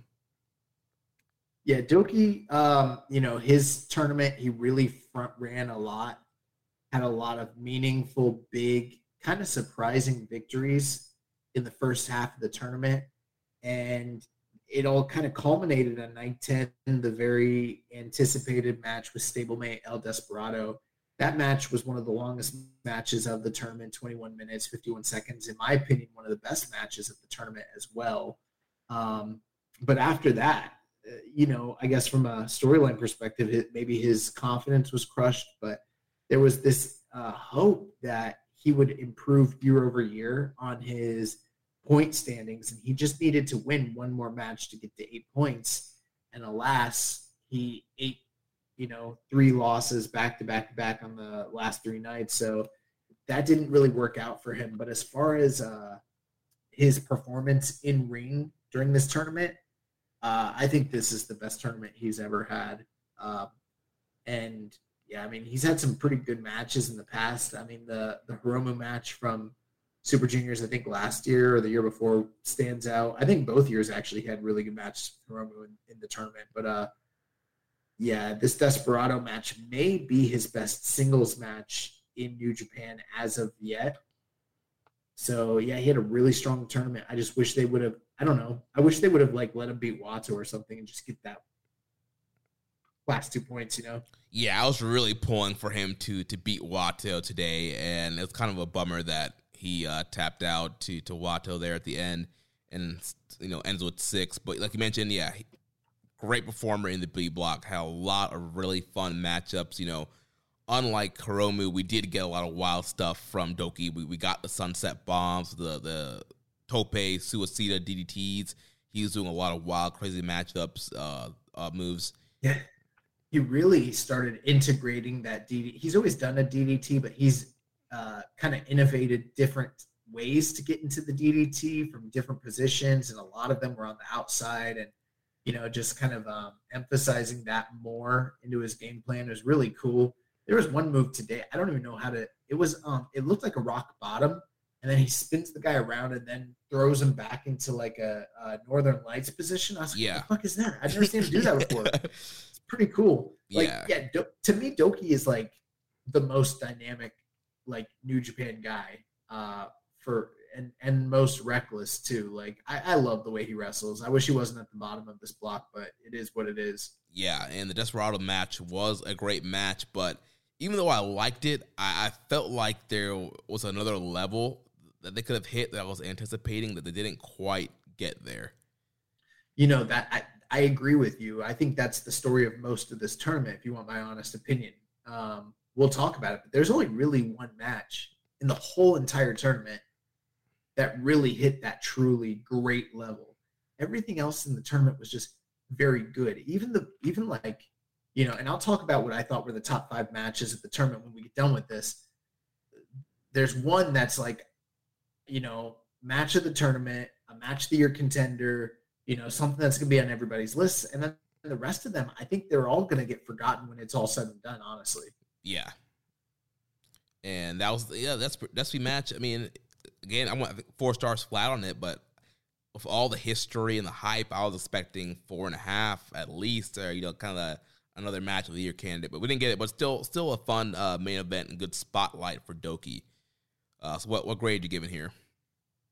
I would go B for Doki. I wish I could go a little bit higher, but I think that's a really good grade for him. So for a guy that's 3-6 in the tournament, they're getting a B. That's more than fair. Yeah, I'll agree with you. Give a B to our man Doki here. So then coming in, got a few guys here with 8 points. First, Master Wato, 8 points, 4 wins and 5 losses. On night 8, he lost to Desperado. On night 9, he defeated Teton. On night 10, he lost to Wheeler, Utah. And then on night 11, he defeated El Lindemann. And on night 12, like I mentioned, he defeated Doki. You know, him and Taguchi, they're the junior tag champions. They lost a lot. There's a lot of people in line that could potentially be getting junior tag team title shots. I don't really have much to say about Wato, not because like he didn't wrestle well, but it's kind of similar to the Yo factor where like I'm just not that interested in him. He did well. I think this is his best tournament. I think it was better than the last 2 years he was in this thing. But then again, at the same time, he was never a factor. He was never really a legit player in it. He didn't have any breakout performances or great matches. I think he was just good. He was very competent. You know, I couldn't say that like his matches were bad. There's just not much to, you know, sink my teeth into when it comes to Wato, which has kind of been the story of his career overall in New Japan anyway. So yeah, for him, I would just go solid C. And I don't have much more to say. Yeah, I would say the big thing, probably the big win for him was I think that he was very consistent throughout the whole tournament. He didn't really botch at all. I thought a lot of his stuff looked good. He did a lot more high flying. He incorporated a lot of the Lucha Libre spots that he learned when he was on excursion in Mexico at CMLL. And I thought he looked, pretty competent out there. Like you mentioned, pretty good. I agree with the C grade. I mean, he's just kind of a solid player out there, but it wasn't one of those things where you're making fun of Wato because he's messing up or botching or having bad matches. Like he had decent matchups and he was consistent, and he's gaining some more confidence. So good stuff for Wato here. So up next, Bushi with 8 points, 4 wins and 5 losses. On night 8, he lost to Doki. Then on night 9, he defeated El Desperado. On night 10, he lost to Teton. On night 11, he lost to TJP. And then on night 12, he defeated El Lindemann. Again, similar thing. It's Bushi. I wish we could be more insightful. I wish we were like the podcast that was like giving you all the rundown and the stats and everything. But Bushi was just there. In fact, I was less interested in Bushi than I was in Wato. That's kind of where I'm at with him in this tournament. The only thing with him that bothered me was that they had him go over El Lindemann.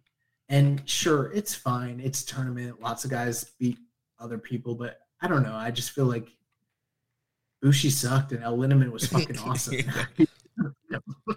Yeah, I feel like Bushi beat a lot of people he probably shouldn't have beat in this tournament. Like, he beat Robbie Eagles, he beat Desperado, he beat Lindemann. Like, this guy was getting some he's almost like kind of Kanemaru, where Kanemaru got these kind of big wins. Like, Bushi was getting these big wins out of nowhere, and again, fine performance. Like we've been saying from day one, you're going to get the cool mask, the cool suit. Then Bushi's going to Bushi. He's going to do a Bushi-Rooney, and then he's either going to win or lose. There's not a lot of substance to a Bushi match. There's never really any kind of stories to kind of follow with him in the tournament. He's just kind of there. And so, I mean, I would go, a flat C for him as well. Yeah, there's a lot of times where, like, the match is happening. I'm watching it, just whatever. And then I'm like, is he about to hit that next? And then he hits it. I'm like, did he fucking win? And then he wins. I'm like, why? At least Kanemaru was, like, fun and interesting and doing cool stuff. Like, Bushi's just there, Yeah. Like, has there been anyone else that's benefited as much from being part of a cool faction while they themselves just suck? Oh man, Bushi is definitely cashing in on that LIJ fame. But I mean, I think he's one of these guys that has to be careful. I know that being kind of a New Japan kind of guy, he's going to probably be in these things for a while. But if they ever get to a point where they're bringing in more outsiders, or there's more like dojo graduates coming up, like I think he's on the chopping block to lose his spot. Yeah, probably not, but I see what you're saying. It's not outside the realm of possibilities. Even if he didn't quote unquote lose his spot, he might lose a lot of this preferential, type of like booking where like right now, yeah, he went, 4-5, but he beat a lot of big names. So it kind of saves him. Maybe next time he goes like 3-6 and doesn't beat such hot names. Right, yeah. It's going to get a lot harder for him to be continued to book higher. The more outsiders that get booked, more dojo guys that are coming in, it's going to be pretty tough for him. It's just like, bro, we live in a world where El Phantasmo's never touched the IWGP Junior title, but like Bushi's a former champion. You know what I'm saying? Yeah. Makes no sense. So moving on to the next person, Teton from CMLL. Teton coming in with 8 points also. Night 8, he lost to Wheeler Utah. Night 9, he lost to Master Wato.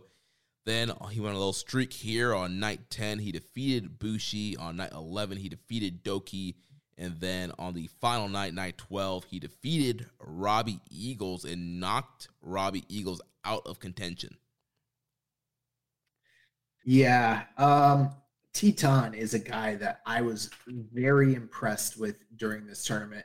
I think some of his stronger performances were earlier on in this group, but a true blue, real, luchador, a guy that they talked about how Mima Shimoda has commented on what's been going on with him, and she's like, he's different in this tournament because he's wrestling like a top guy now at this point based on his slotting in CMLL. And I feel like that did come through to a certain degree, but he also was one of these individuals who weren't given a lot of main event spots, a lot of like match time. And I feel like he made the most out of his minutes. Most of the matches he was in, I mean, he was, a madman doing the double stomps to the outside, flipping, doing all sorts of cool stuff. Plus, like, his actual grappling is crisp as fuck. I mean, a lot of people are going to give, like, TJP credit for how good he was at that stuff, and no doubt. But I felt like T-Tom really wasn't that far off from him whatsoever. Like, he's just a complete wrestler. But the only real gripe I have is I don't feel like he should have been a 4-5 guy. I feel like he should have maybe been given more of a spotlight, more of a showcase, and that didn't really happen, unfortunately. So, yeah, especially in the tournament this year where there weren't any other luchadors. You didn't have a Bandito. There wasn't a Dragon Lee. You didn't have a Volador Jr.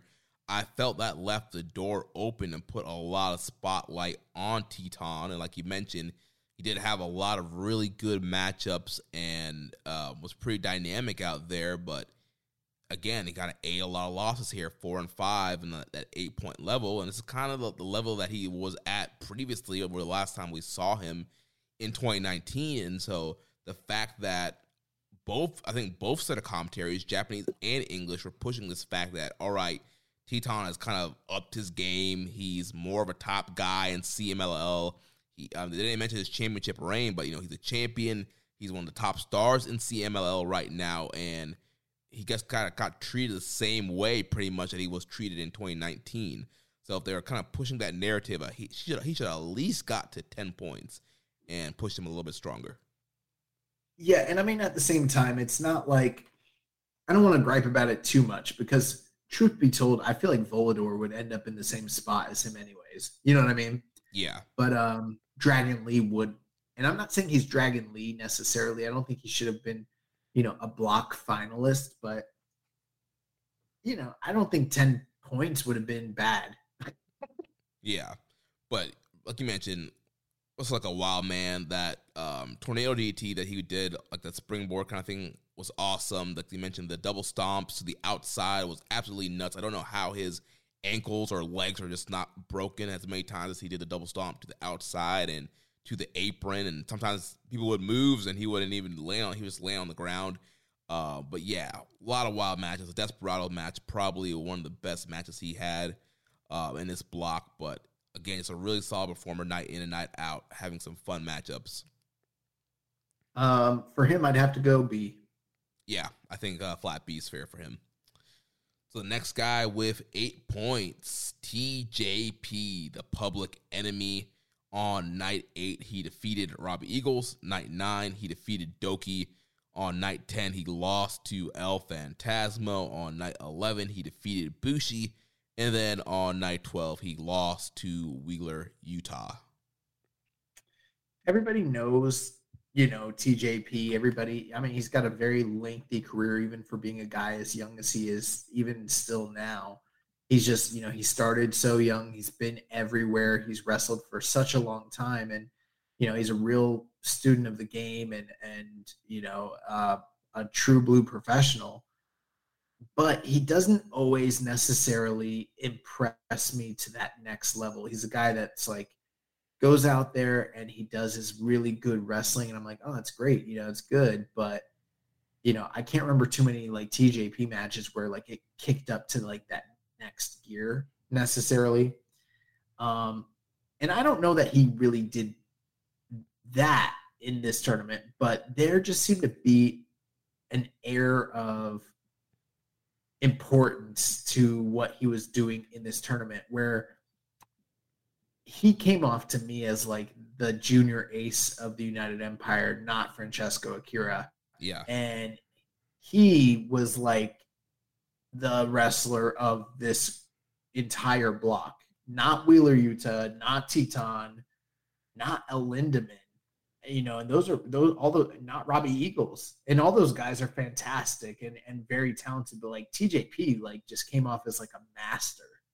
And I don't feel like I can't remember too many times on this podcast I've called anybody a master. You know what I mean? Yeah. Just so smooth, so like crisp and like on, like it's crazy how good he actually is when he wants to be. And he really wanted to be here. And like, he was impressive. Again, say what you want about the guy in his personal life. I've seen him say and do a lot of idiotic things. But when it comes to like his craft, like he's second to none, man. He's really, really, really fucking good. Like this is the highest I've been on him in years. Yeah, and I think he was probably one of the most versatile wrestlers in this block. Like you mentioned, he's a guy that's been all over the world. He has that experience of Lucha Libre in Mexico. He has that European style. Like, he's done the indie stuff. He has the high flying. He's done the cruiserweight stuff. Like, he's been all over. He has all those different styles. So you throw him in there with a Teton, he can have that Lucha Libre match. You put him in there with a Wheeler Utah, he can have that Ring of Honor pure style match. Like, no matter who he's matched up against, like, he can pretty much do any style and have a really good match with everybody. And I agree with you. Like, I think he was really on this tournament. Like, he knew it was like a big deal for him to be back in Japan. Like we mentioned, the first time in 11 years that he was in this tournament, longest time period between any tournament in Japan. And so it was a big deal to get him back, to be one of the guys chosen from Strong to be brought over here. I think he made the most of his opportunity, and I think we're definitely going to be seeing more of TJP. Obviously, they're setting things up with him and Empire, him and Francisco Akira. But, I mean, I would love to see TJP getting a singles junior title match down the line. Yeah, I'm B+ on him in this tournament. Yeah, B+ also. So next up, last guy here with 8 points in the B block, the GLEAT G-Rex champion, El Lindaman. On night 8, he lost to El Phantasmo. On night 9, he defeated Wheeler Yuta. On night 10, he lost to Robbie Eagles. Night 11, he lost to Master Wato. And then on night 12, he lost to Bushi. For me, everything in this tournament when it comes to Lindaman was leading and building to the Desperado match, which was one of the top matches of the entire tournament and really stand out. And yeah, he got that victory, which was awesome. But once that occurred, he didn't get any more main events. He didn't have much more spotlight. He still had great matches, but you look at the match times and they're all under 10 minutes for the most part. So it's like he kind of became a more diminished figure within the story of the block just generally. And then he also became a lot more inconsistent in terms of win-loss record. Overall, though, I was still very, very impressed with El Lindaman in this tournament.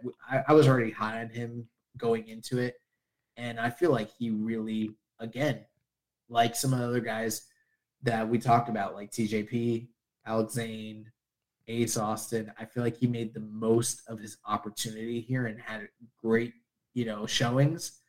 And I loved every match he was in. I really dug him in this tournament. Again, the Desperado match being the standout. But for him, I'm gonna go B- or B+. Yeah, Lindaman was a ton of fun to watch in this tournament. I feel like he's kind of riding a wave of momentum right now. And as far as his popularity in Japan, he's doing a lot of cool stuff with GLEAT. He's a G-Rex champion.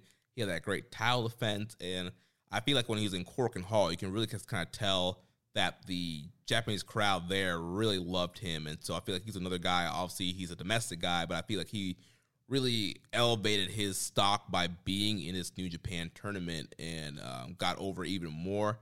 And again, he's a guy that Liger was interested in and really wanted in this tournament, and you can see why. I agree with the B+ grade, and he's a guy.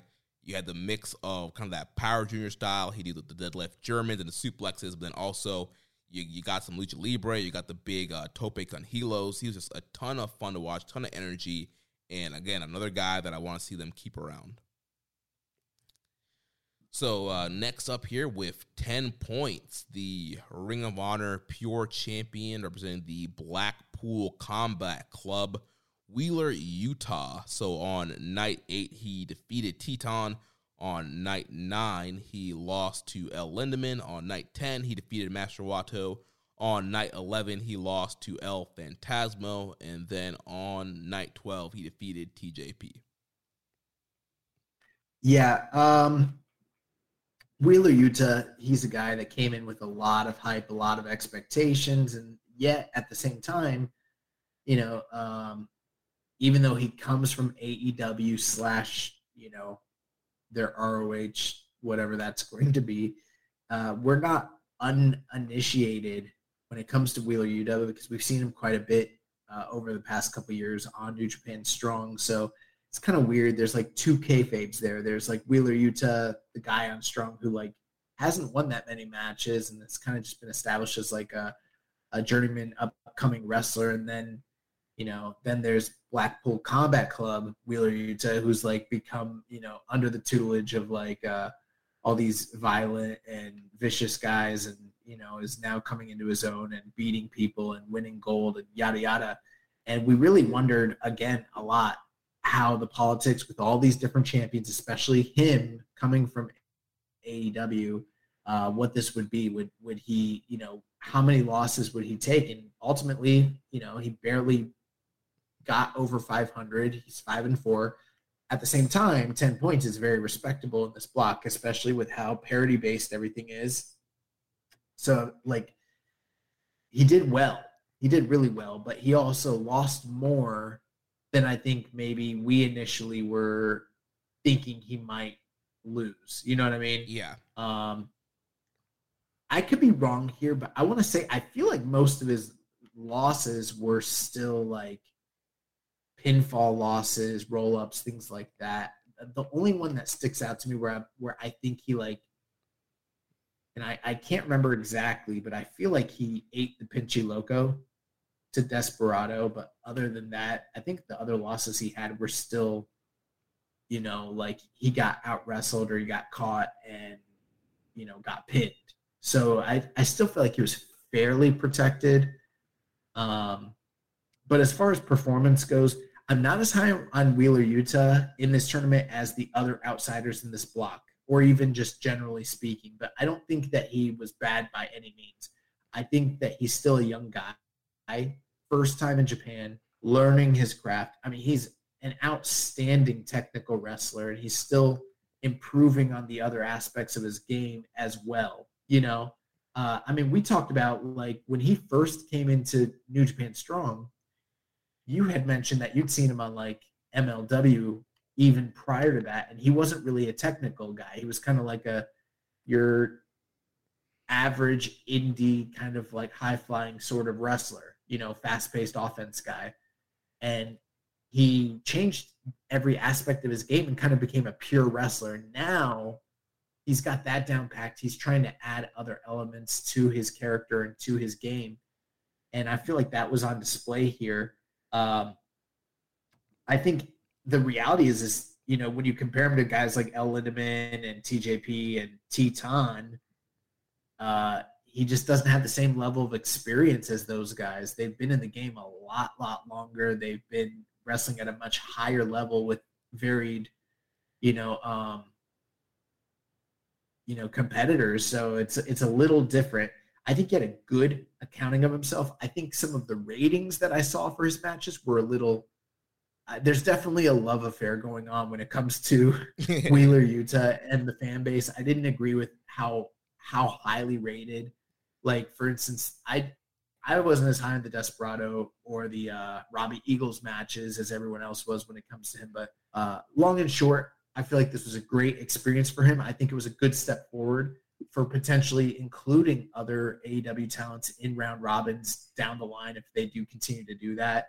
And he is a guy that I would welcome back to Japan, but I don't think that he carved out that niche where people are clamoring for him to be there again the way that they are for some of these other Gaijin outsiders. Right. He did not get over to the level that Ace Austin or Alex Zane did. And I feel like he was still trying to, for them, I felt like they know who they were going into this thing and they just kind of got over. But for him, I feel like he was still trying to figure out exactly how his character is going to be, especially like we mentioned last week. He has no Regal. There's no Bryan Danielson, no Jon Moxley. So it was just kind of him figuring it out on his own. And that presentation is really different when he doesn't have the rest of the Blackpool Combat Club with him. But still a very good wrestler. The one thing I really did not like about him in this tournament, his matches, I'm not a fan of his finish. He does the elbows, the hammer elbows into the seatbelt clutch. To me, that was kind of it's an anti kind of climactic finish. It's I don't know, I expected a little bit something. I think he should do something either high impact or he should have a submission hold. For me, just the elbows into the seatbelt thing I wasn't digging that. I like it, but then again, that seatbelt clutch pinfall, something that I've trained in Matt's school extensively, so I popped for it the first time I saw it. I like it. I think the seatbelt clutch is cool, and I think in the middle of a match it could be a cool near fall, or it could be that kind of end of the match kind of wacky roll up. He pulls it out and doesn't get the win, but for that to be your main finish, to be your setup into the elbows, into the clutch, I don't know. Well, you know, again, he's a long-term project for AEW. I don't put it past them for them to introduce a submission and a high-impact finish for him down the road. But for right now, this is his finish. And I think that it's, in kayfabe, I think it works, because if he was just a guy that came in and was powerbombing guys like Wardlow, but he doesn't have the build of Wardlow, you know, that might be like a little too much. But to believe that he's like this a wrestling genius that maybe isn't fully formed yet, but has enough technical acumen to pound a guy out and then roll him up with this, you know, difficult to escape pinfall. I don't know. It works for me. I don't think it really equates for like that magic moment that you're probably like talking about, like a one-winged angel sort of, you know, definitive boom, he hits it. Fuck, that's impressive. And, yeah, you know, but I'm sure it's coming. It's just not there right now. Right. But overall, I mean, he still had a very good tournament, had a lot of good matches. Like you mentioned, he did lose a lot more than I thought he was. I thought with that AEW aura and the Blackpool Combat Club push, I thought maybe they would have had to protect him some more, and he was going to get that kind of that Moxley G1 push. But, I mean, he was booked right in line with everybody else. One thing, too, is, like, I think they kind of had to make a decision when it comes to him. It's like, okay, we want to protect him. He's going to eat losses. He's got to eat losses. And so it's like, do you have him beat the bigger names in the tournament, but then be open to losing to lower end guys like Wato and Bushi, people like that? Or do you have him beat the guys that in kayfabe he should be beating and only lose to top end guys? That, you know, what's the philosophy of what you want here? And I think for the most part, they went the latter. They decided to have him beat the guys he should be beating in the block and only lose to people like El Phantasmo, Desperado, Eagles. You know, people like Eagles and Lindemann.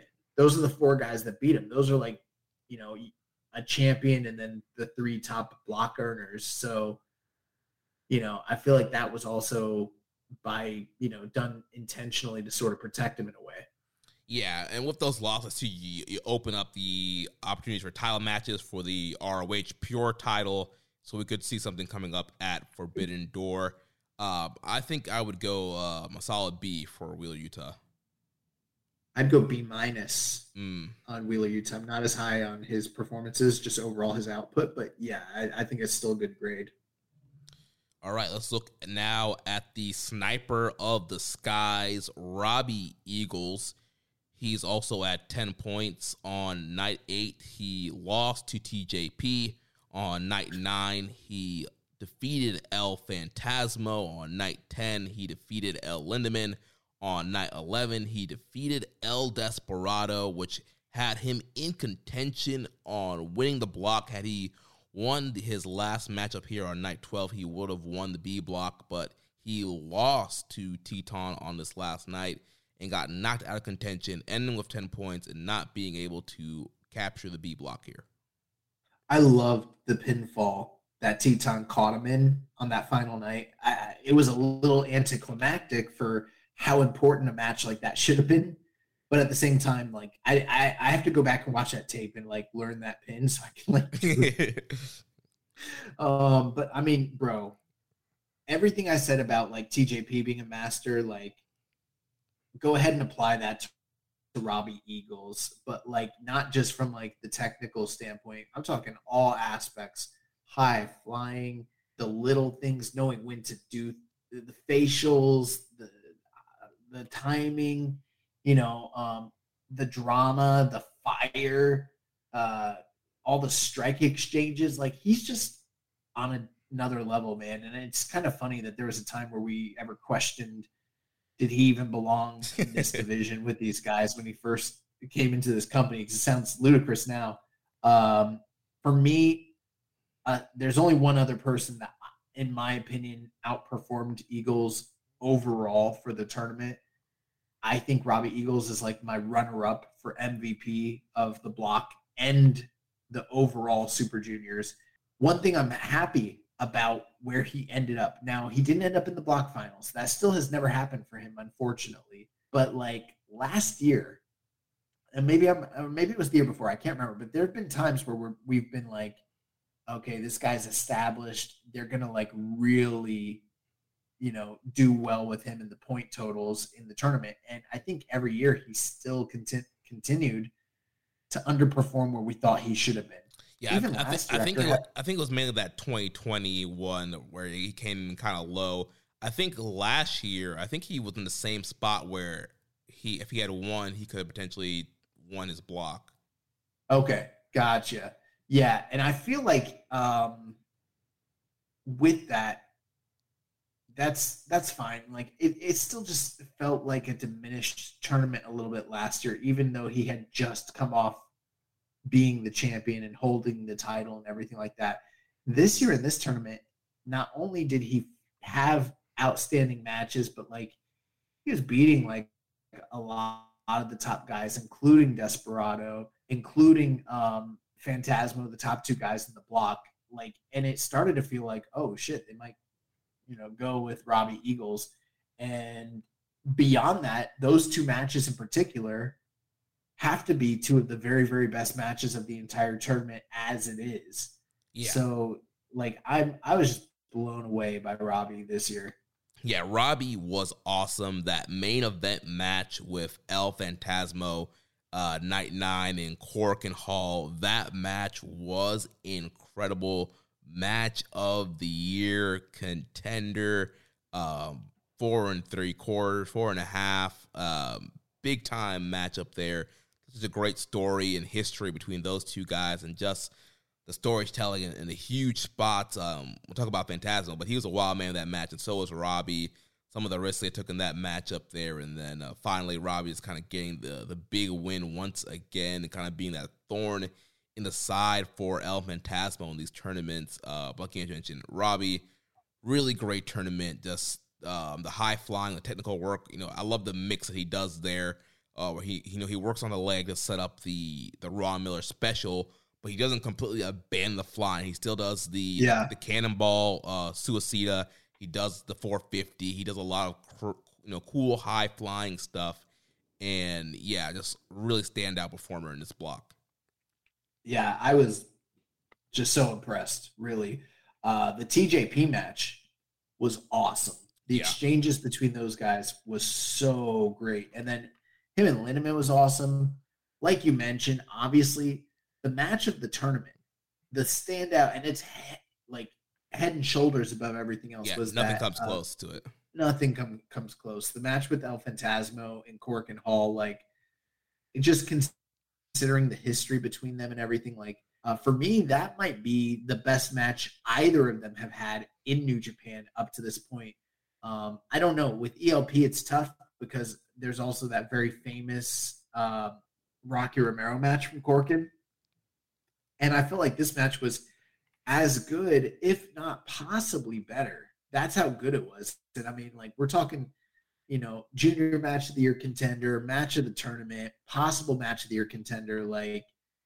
That match really was significant and just fucking awesome. Yeah, I mean, Robbie almost killed himself trying to do the Thunder Kiss 86 splash, and both of them were doing each other's moves, and it was one of the longest matches of the tournament, and those guys went out there and just had an awesome, awesome main event. Love that matchup. Yeah, for Robbie, I am going A-. I'll go, A- seems right for Rob Eagles. Yeah, really fun tournament. We did have a question here from Let's Commission 7252. Says, with Eagles losing to Teton on the final night, could this be the start of a long-awaited story for Eagles to regain the IWGP Junior Championship by the end of this year or next year, where he could possibly win the Best of Super Junior after failing to go to the finals back-to-back years? Possibly. I mean, I don't know that I see that being laid out, but there's a lot of time to go, and there's a lot of questions about the remainder of what they're planning to do on this year's calendar, especially with this crossover show coming up, and then G1 and everything. It's kind of, and it being the 50th anniversary, and New Japan seemingly continuing to expand on their outside relationships with Glay and All Japan and Noah. It's, who knows what the future holds. But I will say one thing, nothing is off the table as it pertains to Robbie Eagles. Now that he's won the strap before, he could easily do it again. He could easily be the guy that wins the tournament next year. And with the kind of performances he put in this tournament, I mean, why not?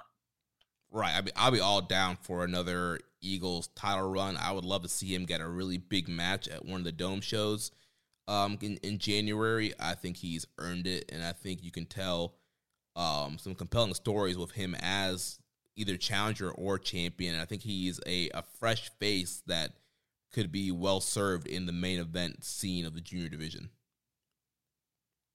So moving on to the last two guys in this block who ended up tied with 12 points. The runner-up of the B block, the headbanger, El Phantasmo. He defeated El Lindemann on night 8, lost Robbie Eagles, like we mentioned, on night 9. Then on night 10, he defeated TJP. Night 11, he defeated Wheeler Utah. And then he fell to El Desperado on night 12, which was the deciding matchup on who was going to win this block. So Desperado gained the win here in a really good main event, 19 minutes 37 seconds. So El Desperado going to the finals to face Hiromu Takahashi. ELP coming up a little short here. Yeah, last year Phantasmo beat Desperado on the final block night. And that's what kind of kept Desperado from being in contention for Super Juniors last year. So this was kind of a redemption on Desperado's part as it pertains to those two guys. But, with that match, I just want to say this one thing. It was very good. I'm not saying it wasn't good, but they started busting out all these kickouts from major, massive moves at the tail end, which got me. Like there was a few times where I was like, oh shit, especially at CR2 where he hit Desperado with the CR2. Yeah, I thought, oh crap, ELP won this. Right. But I didn't feel like the work leading up to the closing sequence matched the epic nature of the finishes going down the stretch, which I was a little disappointed in because I did think ELP against Despy had classic written all over it, and it didn't quite reach those levels. But then the match was still very good. But ELP, another standout guy, he is sort of like the pinnacle right now in this division of how you can be a heel, you can be dislikable, you can be detestable, and still be entertaining and still not sacrifice the athletic nature of what you're doing. Now, one thing I did want to say, I've noticed that El Phantasmo's matches, even though he is still he's still cheating, the level of shenanigans in his matches has diminished significantly. And it seems to be ever since Show kind of took on the mantle of being the cheater in the division. You know what I mean? And right. It feels like recently, maybe part of the reason why I'm coming around a little bit more on ELP is because he's having cleaner matches than he did in the past. You know what I mean? Yeah. I think a lot of his shenanigans are held to the first couple of minutes, and then from there on out, he's just straight up wrestling. Right. And even in his wrestling, he is still talking junk. He's still making remarks. He's still doing the scratches and, the flip. He's still doing the heelish things throughout the match, but he's also having a match, and he's still performing, and he's still wowing and all of that. And there, so I think he's the perfect mix of that stuff right now.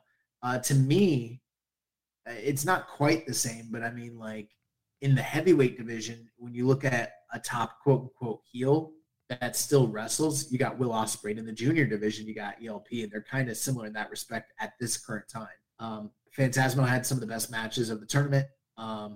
Really turned up in almost every match. There was definitely some booking that I didn't love for some of the matches, but overall, I mean, you can't deny how good a tournament he had.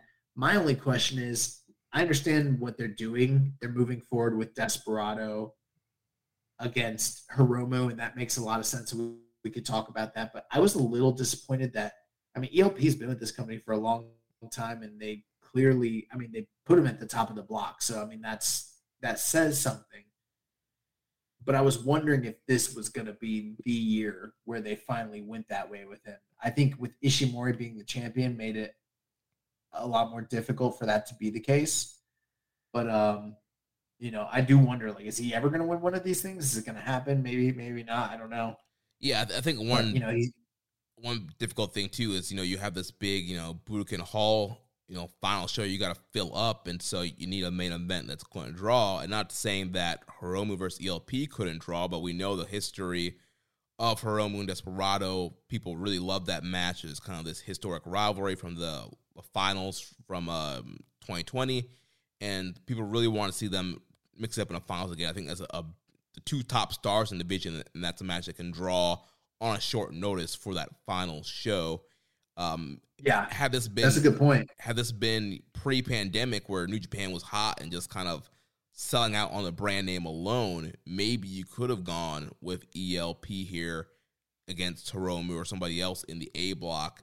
And now, especially with ELP saying he being the drum of wanting to be in G1, maybe this is kind of his swan song for the junior division. And, that they gave him the runner-up, ended with 12 points, and maybe we're going to see him with the heavyweights this summer in July. We might see him in the G1 post-match. All these promos keeps talking about G1. So I think that's what's next for Phantasmo.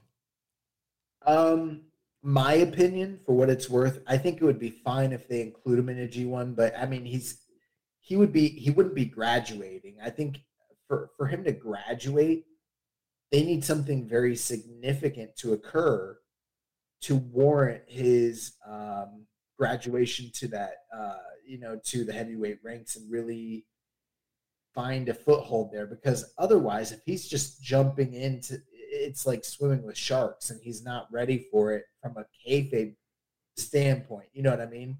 Right. Like, they need to use this next 2 months to, I don't know, somehow get maybe mix in the Never division or get a big win over a heavyweight to really kind of solidify why he should be in the G1.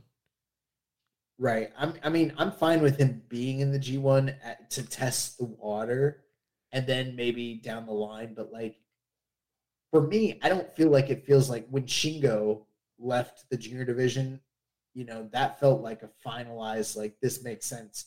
For me, ELP leaving right now doesn't really make sense. I think that he hasn't finished business. I think he needs to be challenging for this title or winning the title or being in one of these Super Junior finals, something like that, or something needs to happen from a character standpoint where it makes sense for him to go up to heavyweight. Right now, I don't see any of that. Yeah. So what's your grade for ELP?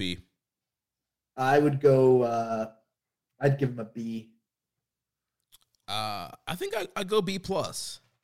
I could probably go B+, yeah. I'm kind of torn between those two. For me, I mean, definitely the Eagles match really stands out. The rest of his performances were strong. For me, it's still a B. Okay. Yeah. Overall, just really, really good tournament. So last guy here, the winner of the B block, El Desperado. Night 8, he defeated Master Wato. Night 9, lost to Bushi. Night 10, defeated Doki. Night 11, lost to Robbie Eagles. Like we mentioned, on night 12, in the block decider, he defeated El Phantasmo. Yeah, I mean, Desperado, he's a guy that has been ever since that match with Hiromu in the finals of the Super Juniors a couple years ago, he's kind of been the de facto guy in the division. Yes, Hiromu's always been there, and maybe that's part of why they're doing this is to kind of solidify him, but he's sort of been the junior division leader, but during a time period where business was down, where COVID was happening, and the empty arena stuff and then all the restrictions. And now we're coming to a point where it's very possible we might have chanting and cheering during this match if it happens. And this could be like we wondered back in January why they didn't have a more definitive match at Wrestle Kingdom. Like they had a good match, but it didn't feel like the tail end of the feud. But this feels like it could be really important and really special going into a final between these two guys again, like we saw in the past. And I can't remember if they've ever done a Super Junior finals again with the same guys. I don't think that's happened before.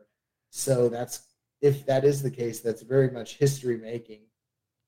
Desperado wasn't the champion in this tournament, but you could have fooled me. He basically carried himself the entire time as the champion, had the most main events, wrestled for the longest amount of time. He gave nearly everybody in the block their best match. And when you look at like cage match and grapple ratings, you look at the top matches, his name is littered all over them.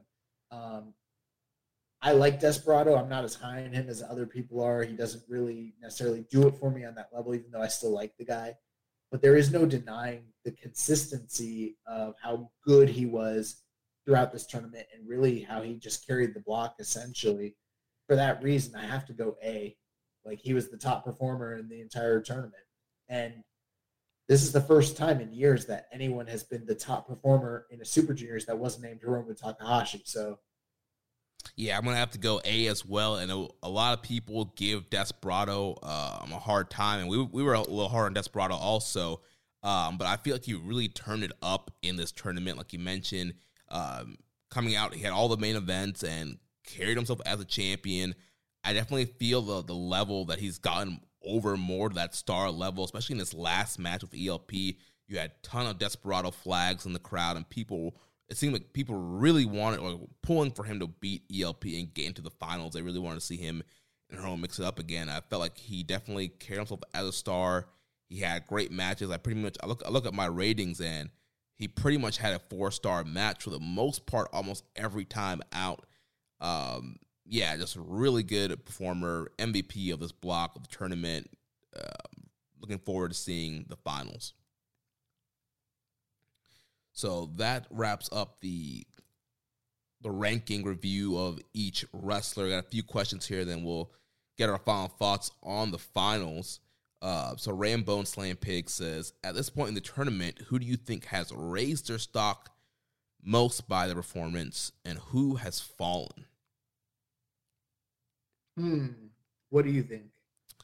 I think somebody who's raised their stock the most, I mean, it's probably going to be between Ace Austin and Alex Zane. I mean, both those guys were just kind of, I guess, quote-unquote, mid-card unknown guys, and they left as top foreigners, top guys that got over super huge and we want to see back in this tournament.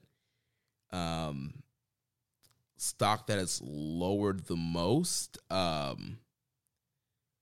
guess it'd probably be between maybe Yo or Taguchi, maybe Sho. Those three. Yeah, those are all contenders. I mean, obviously with Taguchi's historical success in Super Juniors and him being at the very, very bottom of the block, that's probably a candidate. But for me, it's Yo. Not just based on the point totals, which is part of it, but also the story and just the matches in general. So as far as like lowest raising of, the farthest drop, it's got to be Yo, especially since he was also a block finalist last year. Yeah. As far as raising their stock the most, I would have to say Robbie Eagles. I mean, I know he's been champion before, but it felt like he was on a different level during this tournament for me. Yeah, he felt like the kind of like a Will Ospreay type level performer in this tournament. Yeah. So those would be my answers, I'd say. Kenny Omega Fan 18 asks, what was the best match? AKA Rich Latta.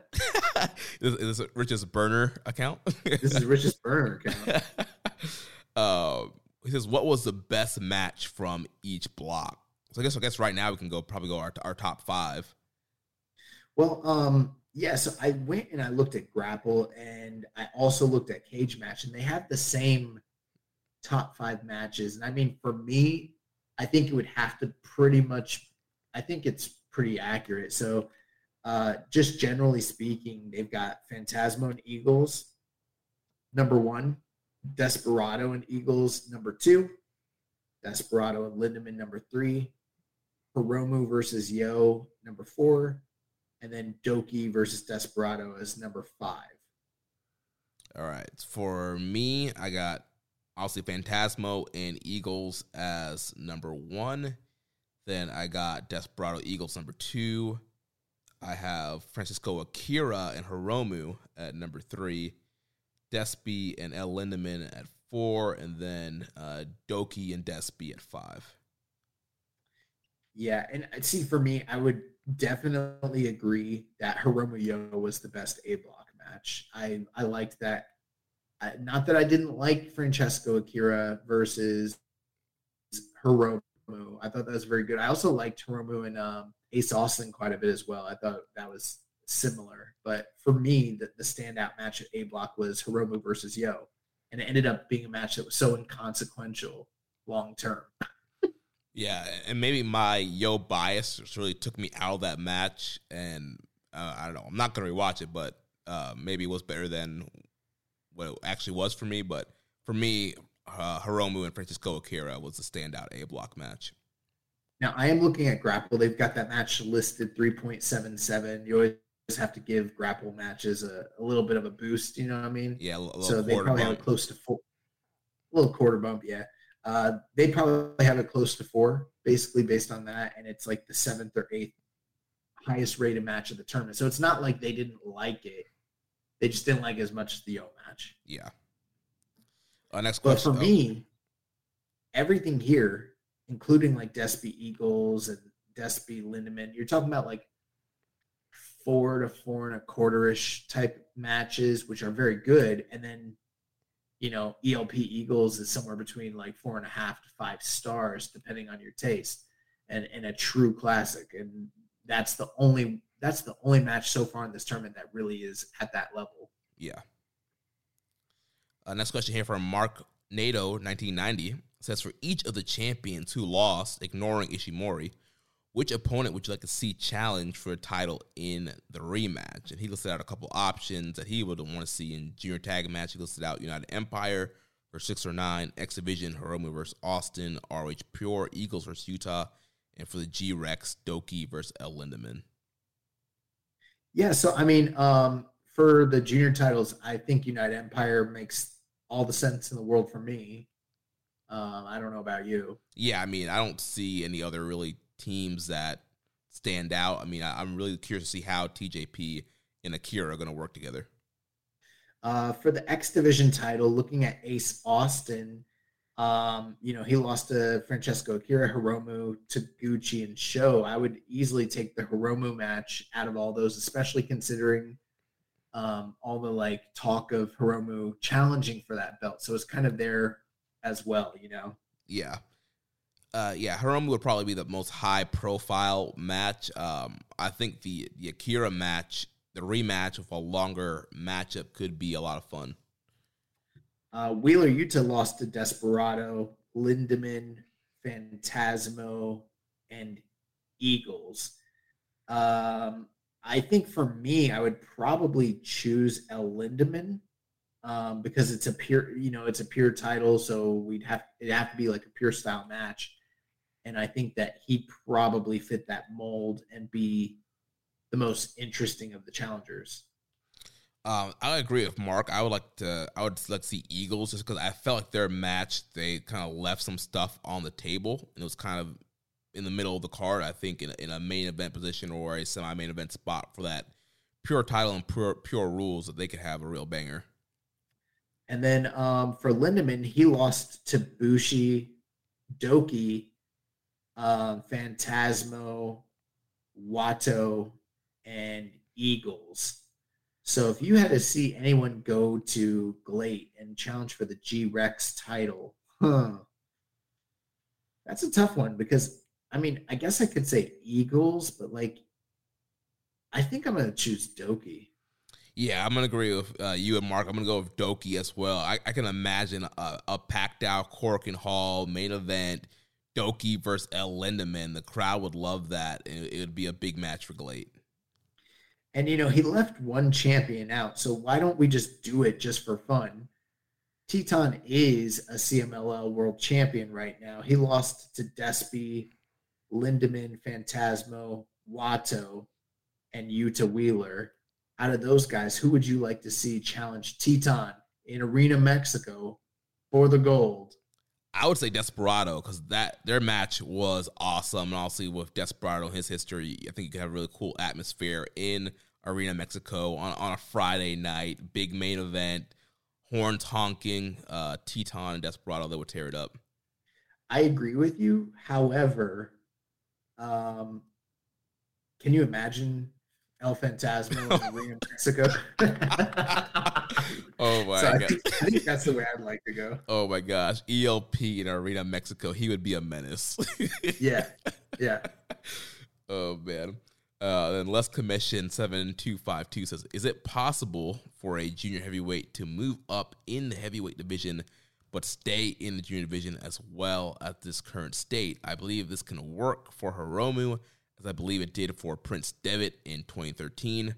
Hiromu's goal is to have a junior heavyweight main event at Wrestle Kingdom, but still has a desire to compete with the heavyweights. What do you guys think?" That's the only real precedence you have is Prince Devitt. And so, yeah, I think that could work if the company decided they wanted him to do that and they let him do it and they got behind him to do it, you know? Yeah. I mean, I think it would be cool to see, especially with a guy like Hiromu, kind of becomes such a huge star and could mix it up with we've already seen him starting to mix it up with heavyweights. So I think it could work. Just, yeah, it's all on the booking. All right, so that's all the questions there. We gave our top 5 matches, reviewed all the competitors. So we have the big final show coming up on Friday that will conclude this tournament. The A block winner, Hiromu Takahashi, faces off the B block winner, El Desperado. Young boy, who you think's taking this one? Yeah, I think it's going to be Desperado. I mean, I could be wrong here, of course. But, you know, we've discussed how at the start of this tournament, if they go with Hiromu again, it's almost like a retread, a rehash of similar themes and stories that we've gotten year over year. And I feel like that's just too much.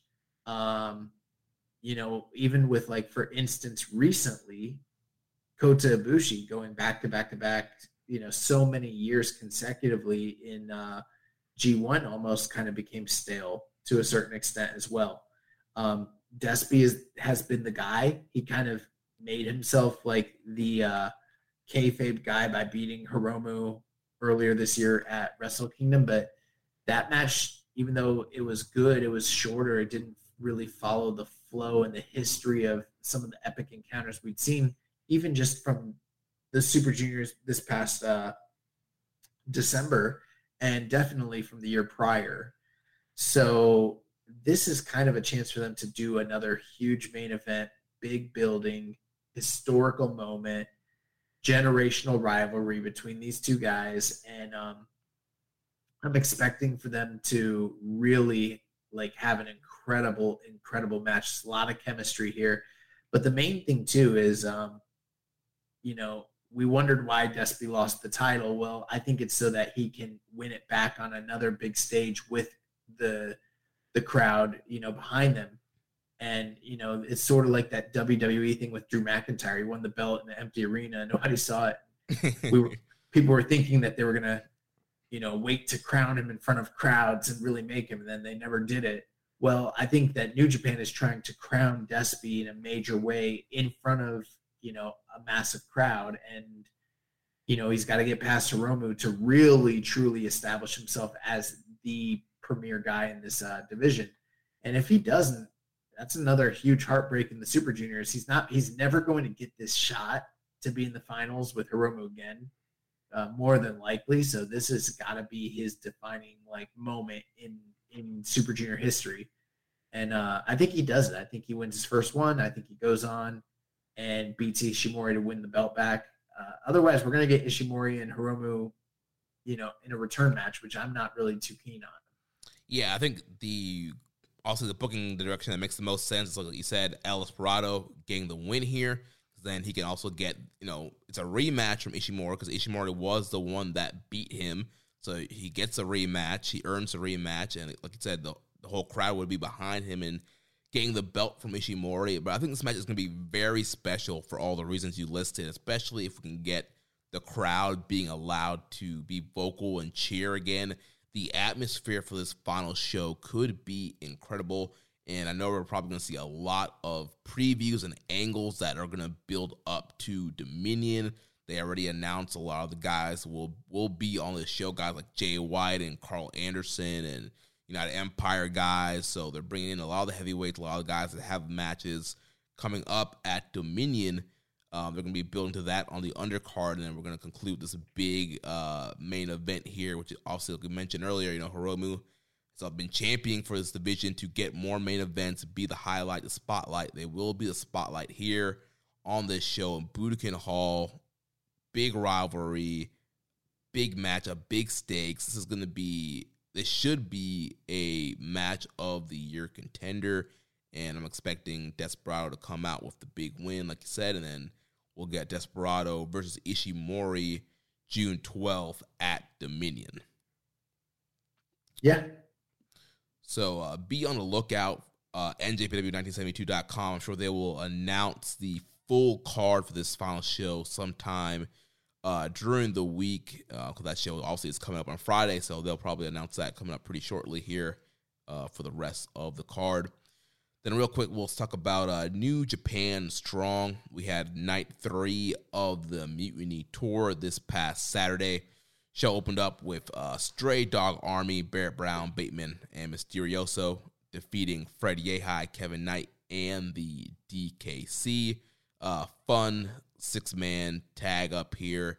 They're kind of telling a story between Bateman and Freddie Yehi. So it seems like that rivalry is going to continue on. In the second matchup, we had David Finlay defeating Blake Christian at 10 minutes here. Dave Finlay coming out with the Shillelagh.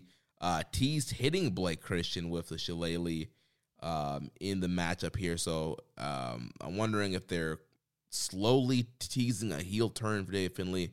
Not sure what they're doing here, but good matchup here. And then the main event of the show, we had the United Empire team of Jeff Cobb, Kyle Fletcher, and Mark Davis, who were accompanied by Aaron Henare, Great O'Khan, and TJP. They defeated TMDK of Jonah, Shane Hayes, and Bad Dude Tito. This was a really fun main event. Like we saw at Capital Collision, they're really building up these big moments when Jeff Cobb and Jonah get in the ring. Makes me think that we might see both those guys in the same G1 block this year. So really continuing this rivalry with the Empire and TMDK. We know there was another matchup on the Collision taping. So I think this is a pretty fun rivalry here. I mean, you have two heel groups, which is kind of weird. But in this matchup, Cobb and Aussie Open were pretty much baby faces. Aussie Open doing a lot of their cool double team movers and really impressing the crowd at the Hollywood there in California. And yeah, they really impressed. I'm really excited to see Aussie Open finally get over to Japan. Thought Bad Dude Tito looked good as well. I would love to see Bad Dude Tito in the G1. I think he's a great addition to the Strong roster. I did not see this episode. Man, you didn't have to out yourself, man. I was going to play it off. Oh, no. I'm always honest with everybody, except for the times when I lie. Yeah, I mean, this didn't necessarily look like the most appealing episode anyways, but based on your review, maybe I'll go check out that main event. Yeah, I think that's the one thing that's definitely worth a watch here. And then next week will be the conclusion of the Mutiny Tour. So we'll have Kita and Yuya Uemura taking on Kevin Blackwood and Lucas Riley. The Fallen Angel, Christopher Daniels, will be teaming up with the Sauce, Alex Zane, to take on El Phantasmo and Chris Bay. And then in the main event, the Stone Pitbull, Tomohiro Ishii, will be taking on Big Damo. There was a promo in this week's show from Big Damo calling out Ishii for this main event matchup here. So, I mean, this is make or break, I think, for Big Damo. If he can't have a good match with Ishii, then he needs to get out of here.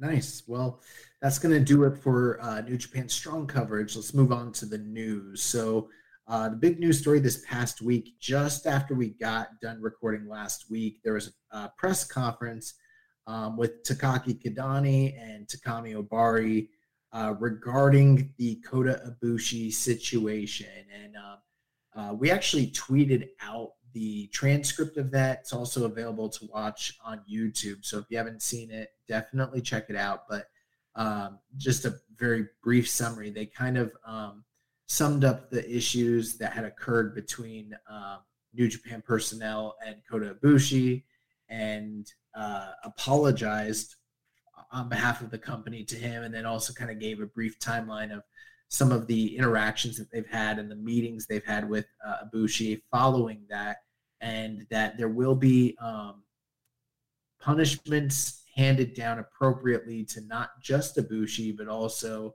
other members of like Kikuchi, and who they didn't actually name too many individuals specifically, but they did assure that there'd be particular maybe replacements or reassignments of certain duties and roles within the company and things like that.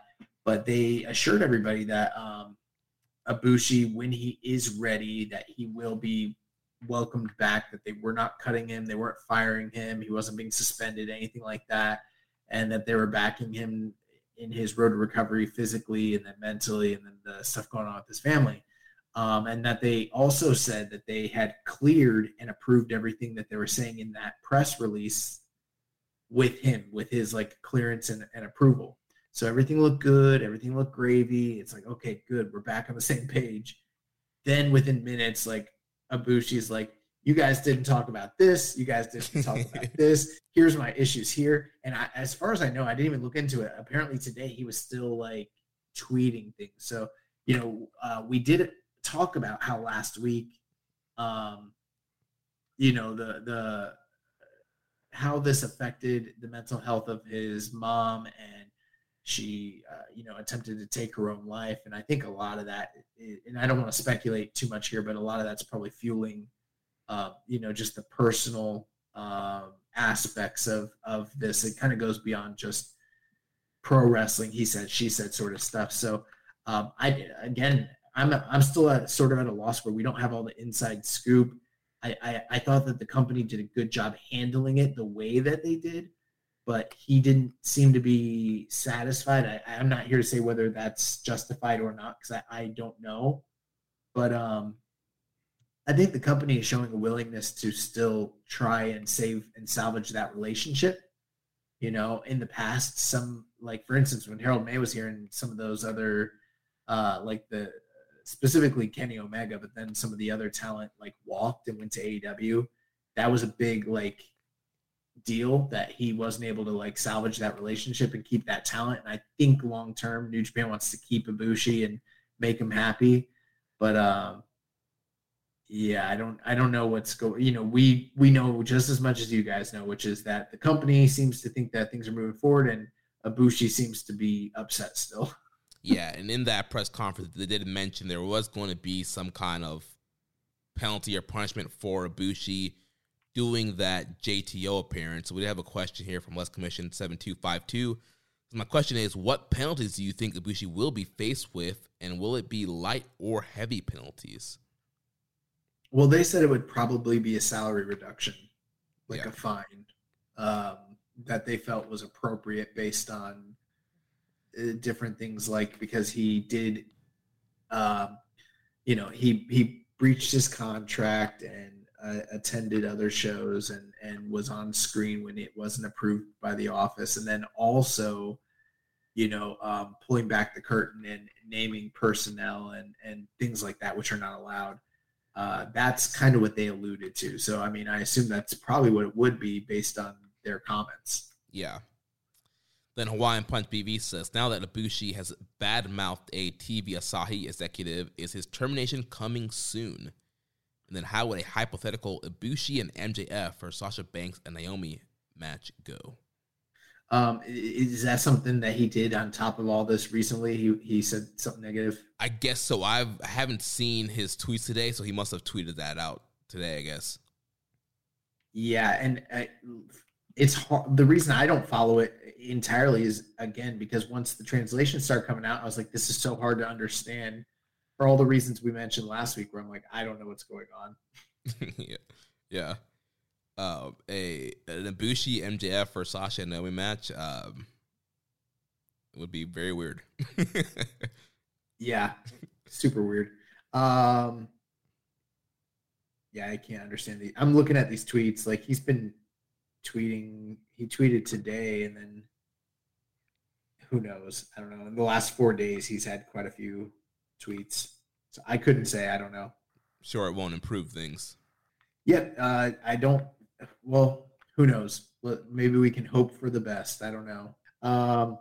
Great-O-Khan and Jeff Cobb, they invaded Dynamite this past Wednesday night. They attacked FTR and Roppongi Vice on the episode, which was, I didn't expect that. I was marking out pretty hard. I'm sure you probably were too. Yeah, that was a big shock. I jumped up. I was like, oh, Khan and Cobb are here. It was awesome seeing those guys on Dynamite. Hawaiian Punch BB asked, have you guys ever had as much fun in Vegas as Great-O-Khan did in Vegas? I've never been to Vegas, but I don't know that I've ever had as much fun in my life as Great-O-Khan seems to be, just from the pictures and videos I've seen. Yeah, I have not been to Vegas either, but Great-O-Khan seemed to be living his best life and really took in all that Vegas had to offer. He took some in, he gave some out, he did a lot, you know what I'm saying? New Japan has also announced the first match for the Ignition taping for Strong in Los Angeles on June 19th. In tag team action, Hiroshi Tanahashi and Yuya Uemura will face Bullet Club's Jay White and Hikuleo. There's also going to be a meet and greet coming up on June 9th. Tama Tonga will be online for that meet and greet, so you can join that. This coming Thursday on Axis, Okada versus Naito, the Dantaku title action, that will be aired at 10 o'clock, 9 o'clock Central. This week's free Monday match of the week, Hiromu Takahashi versus Yo from last year's Best of the Super Junior Finals. Some other things that are not listed here in the news. There was something going on with I saw Shingo showed up in All Japan and was facing off with, I believe, Jake Lee. Yeah. I don't know I have to look more into that. I don't know what was going on there, but I know Jake Lee's been angling to get into the G1, so who knows? And then Yuji Nagata was on that show, and he apparently joined a group called Evolution. I know this sounds trolly, like I'm doing a bit. I'm absolutely not. This is not the Evolution of the early 2000s in WWF that we were referring to. This is some other group in All Japan called Evolution. I saw Hikaru Sato was in this group, so I don't know what the deal is, but apparently it's weird. Nagata's over in All Japan joining groups. You got Kojima challenging for titles in Noah. I'm starting to wonder, are these dads going away? What's going on? Yeah, the boards open back up. Foreigners are coming in, nah, man, we got to get out of here. We got to find a way to be on top. And for this Evolution group, what I need for this group, I need a Japanese version of Evolution. Back in the day, you would have Big Boss Man. He would go to Japan. There'd be a Japanese person singing Hard Times. Well, we need a Japanese artist singing Evolution. Nice. I'm all for it. But that is going to do it for this week's news. We can jump over to the questions and then close the show out. Yeah, so Joel Core 204 says, loving this year's Special Super Juniors, but the final seems kind of academic at this point. Now that Double or Nothing is over, I would love to hear the Forbidden Door matches that you would like to see. Man, for me, I think as the time comes, we're gonna give a more like insightful Forbidden Door like preview type of show down the line. I haven't really been giving too much thought to it. The one thing I will tell you, and this is gonna go against what I've said in the past, there's almost nobody in this company I really want to see wrestle CM Punk. And there was a time where I was excited to see CM Punk wrestle in this company, but I just don't think he's that good anymore.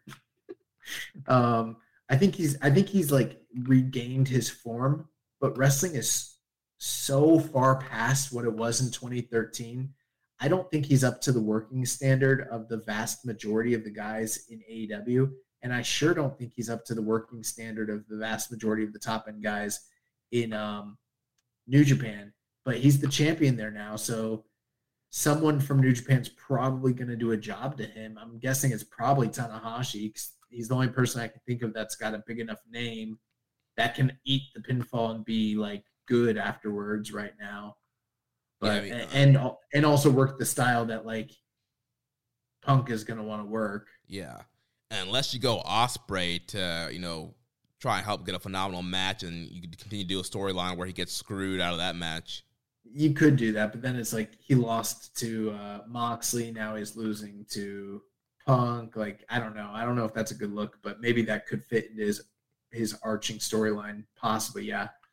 Yeah, and we'll talk about some more Forbidden Door stuff as it comes, but there was some breaking news here a few minutes ago from Tony Khan. So Jeff Hardy and Adam Cole, they are injured and got to pick replacement partners for the 10-man tag that's happening.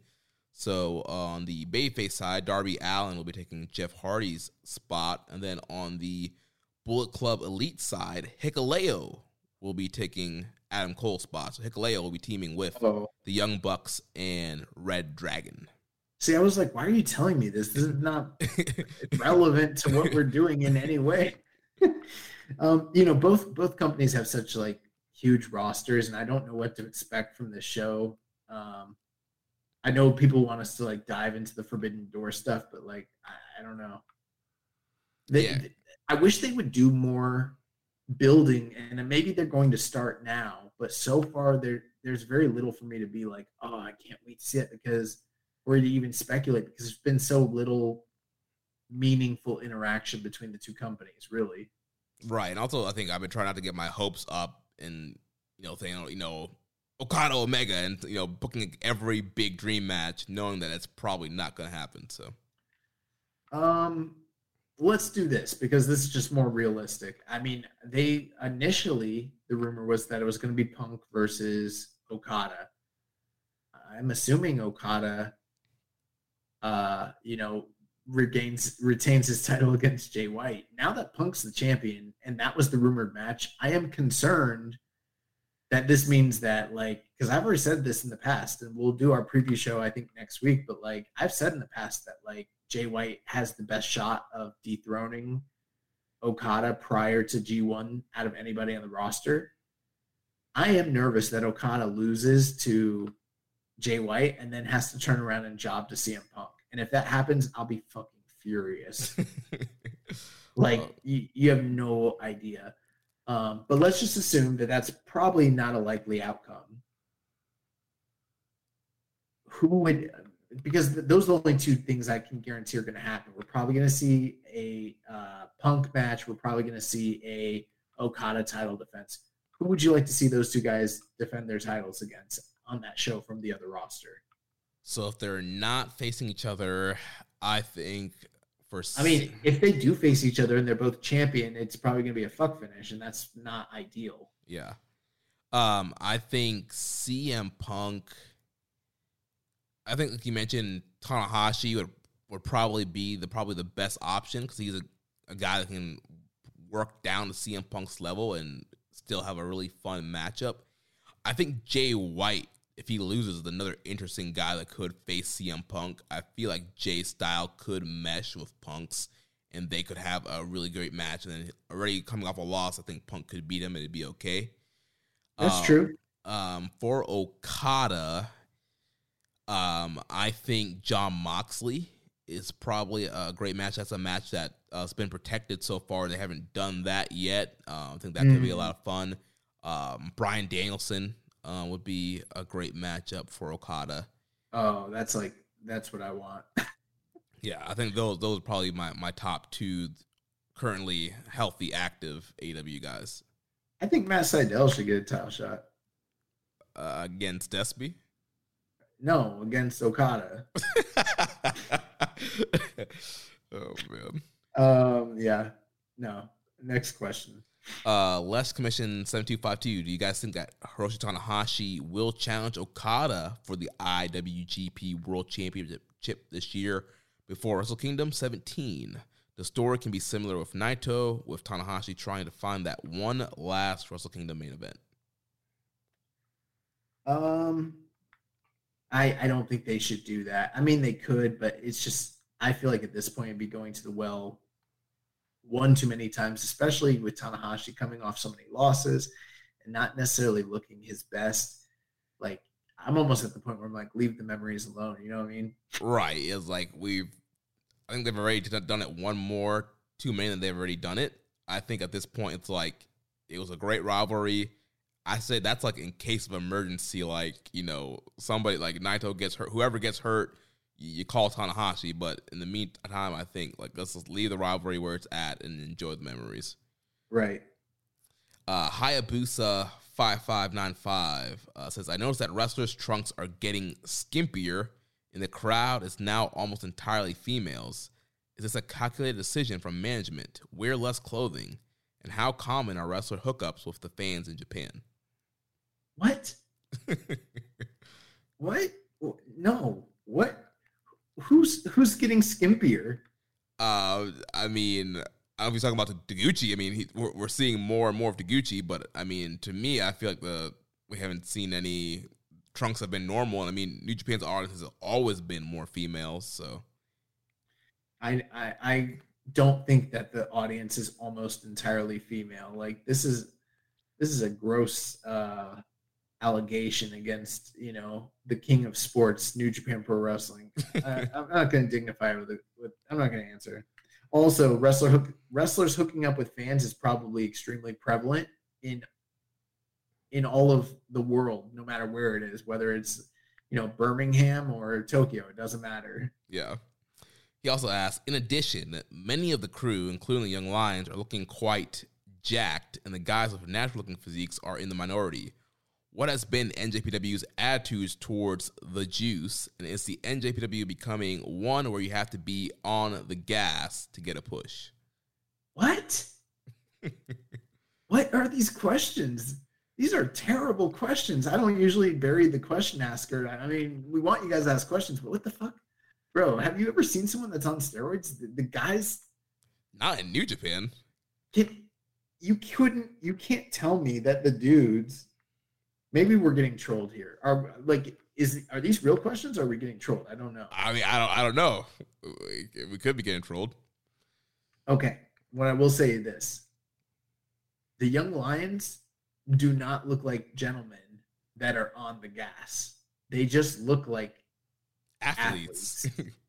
They look like regular athletes. Katsuya Kitamura was a guy who looked like he was on the gas. You know what I mean? Yeah.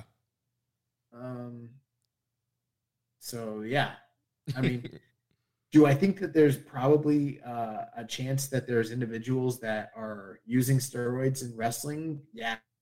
In New Japan, probably. I mean, I don't know what their attitude is towards it, or anything like that. I don't know if they're like testing. Who knows? Probably not, because I'm just guessing. But I mean, historically speaking, like based off what I know of, like MMA, they never tested for it in any like fight promotion. So, but I mean, dude, I don't know. You look at some of the top stars, Okada, Naito, you know, Shibata. Those don't look like dudes who were on steroids. You know, not at all. Like being a body guy's never been a big deal in Japan like that, like at all. So I don't know. Yeah. Rambo and Slam Pig asked, do you expect a surprise AEW star to show up at the finals to set up a Forbidden Door match? who would you most like to see have a match against a top junior from NJPW? Oh, it's a good question. I'm hoping that there will be some sort of crossover of some sort, you know, whether they actually show up, whether it's a video, whether it's an angle, I don't know. But, you know, time is running out. We're like a month away and we don't have anything really established. We're less than a month away, huh? Yeah, because it's June 26th is the Forbidden Door. Yeah, so I hope they do something quick, but I think most of the angles will probably happen at Dominion. Or just over in AEW in general. Yeah. But if there's someone from, for me, if I had to pick just like one guy from AEW to have a top match with a junior, it's probably going to be Rey Fenix. Yeah. For me, I would say Darby. I want Darby versus Hiromu. Yeah, I love Darby. I mean, bro, they've got so many guys that like are technically juniors that are incredible over in AEW. So yeah. Then last question here from Hawaiian Punch BV. Thoughts on George Kambosos Jr. versus Devin Haney this weekend? Yeah, I'm glad that we're getting fight questions again. I think we had a few weeks where we were really busy and we had to bypass some of them, and then they kind of became outdated by the time we got around to like answering questions. Real quick, I just got to do this. I've been wanting to do it for a while now, and I keep forgetting. I told everybody that listens to this podcast that Canelo Alvarez would get his ass kicked if he ever fought Dimitri Bivol, and he did, and like he really did. And I never got the praise or the adulation or my flowers. So anybody that listens to this, and I didn't just say it once, I said it like a lot of times on multiple episodes, unprompted. Like if Canelo goes up to light heavyweight again and fights one of those Russian dudes, he's going to get beat. And that's exactly what happened. So maybe you guys should listen to your boy. I don't know. George Kambosos versus Devin Haney is a very, very interesting fight. I don't really know who I've got. I mean, Kambosos is like got the heart of a lion. He showed that in his, title winning effort in his last fight. Why am I forgetting names? Who did he beat for the title? I don't know. It's late, so I'm like, the guy that beat Loma for the title, they had like a fight of the year contender. I don't know why, I can't remember. It doesn't matter. But Devin Haney is like a premium top talent, and the one knock on him has been that he hasn't fought top guys, but a lot of it's because a lot of them have avoided him at this point. So the fact that we're getting this fight is pretty awesome. I do wish we could have got the Lomachenko versus Kambosos fight, but this is maybe better in a way because I think we're getting either a, multi-unified or undisputed champion. I think I'm taking Devin Haney on this one.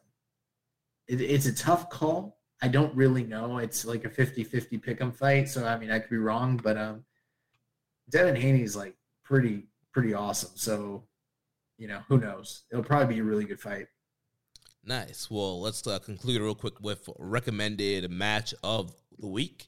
So last week, I had the recommended match, and I picked the Invasion Attack 2015 junior title match between Kenny Omega and Mascot Arata. What do you think about this one, young boy?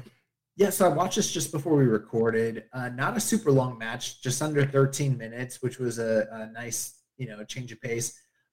This is Kenny Omega when he's still the cleaner. He's still in the middle of his junior run. Very interesting, like from a historical perspective at this point, considering where both of their like career trajectories went following this.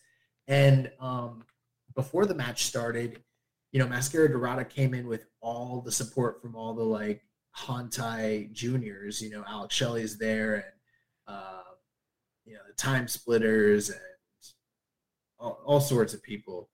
All these like baby faces, because Kenny Omega's running roughshod over the whole division, and he's just out there with Tama Tonga. And the match was interesting. It was definitely entertaining. The crowd wasn't like super high on it, but they were popping for some of the big moves. Dorada did some pretty impressive things here.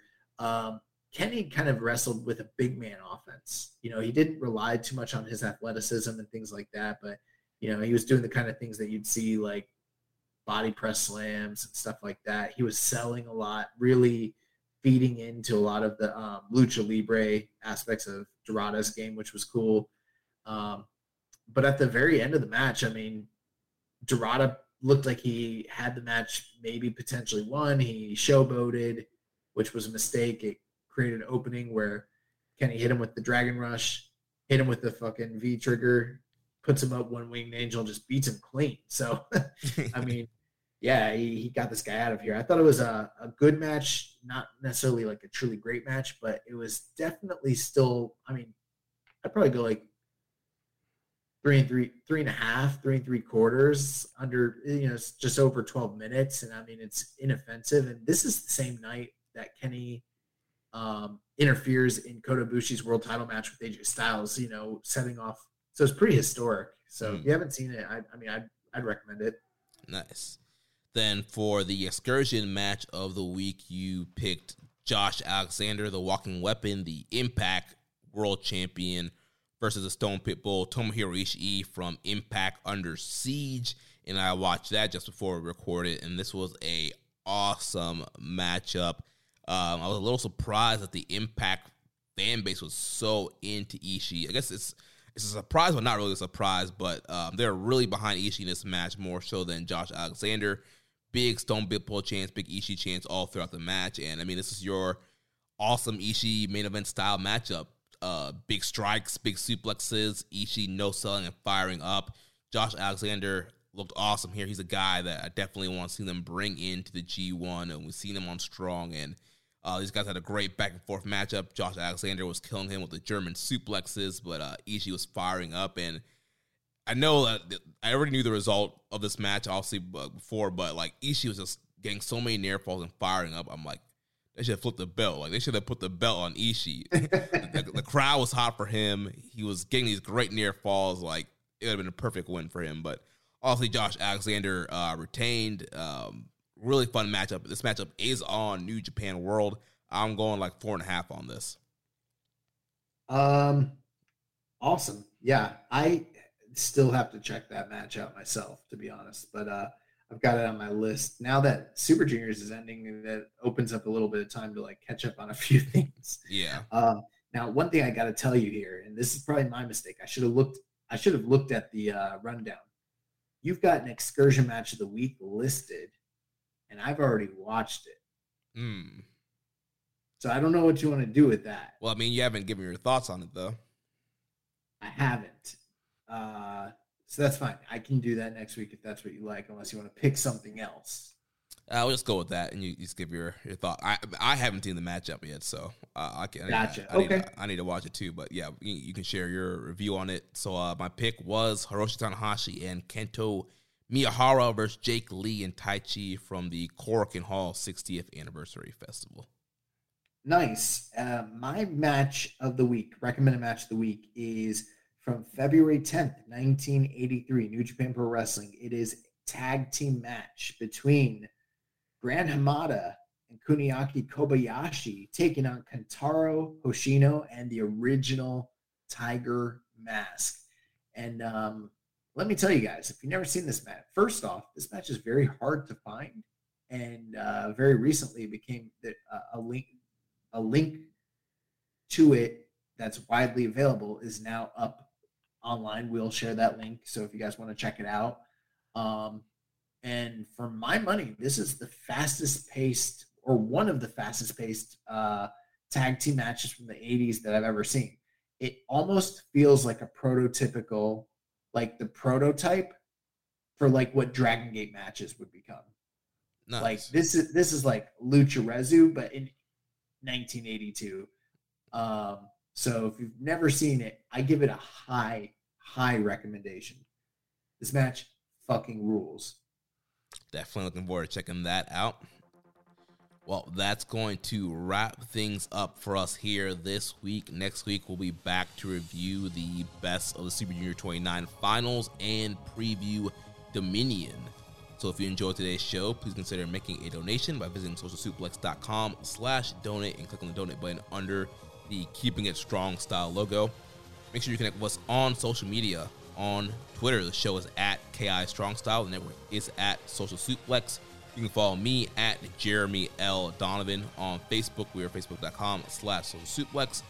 On Instagram, we are at Social Suplex. On Reddit, on the Pro Black Guy, just Keeping It Strong Style. You can email me, jeremy@socialsuplex.com. Check out our Discord server, Social Suplex Podcast Network. And check out all the other shows that we have here on the Social Suplex Podcast Network. One Nation Radio, hosted by Rich Latta and James Boyd. The Grave Consequences, hosted by Caleb and Maserati. All Things Elite, hosted by Floyd and Austin. The AEW Match Guide Podcast, hosted by Sir Sam. And The Great Match Generator, hosted by Danny. Don't forget to subscribe and leave a rating and review. And we will catch you next week on Keeping It Strong Style, the ace of podcasts. Thank you for listening to Keeping It Strong Style. We'll see you next time.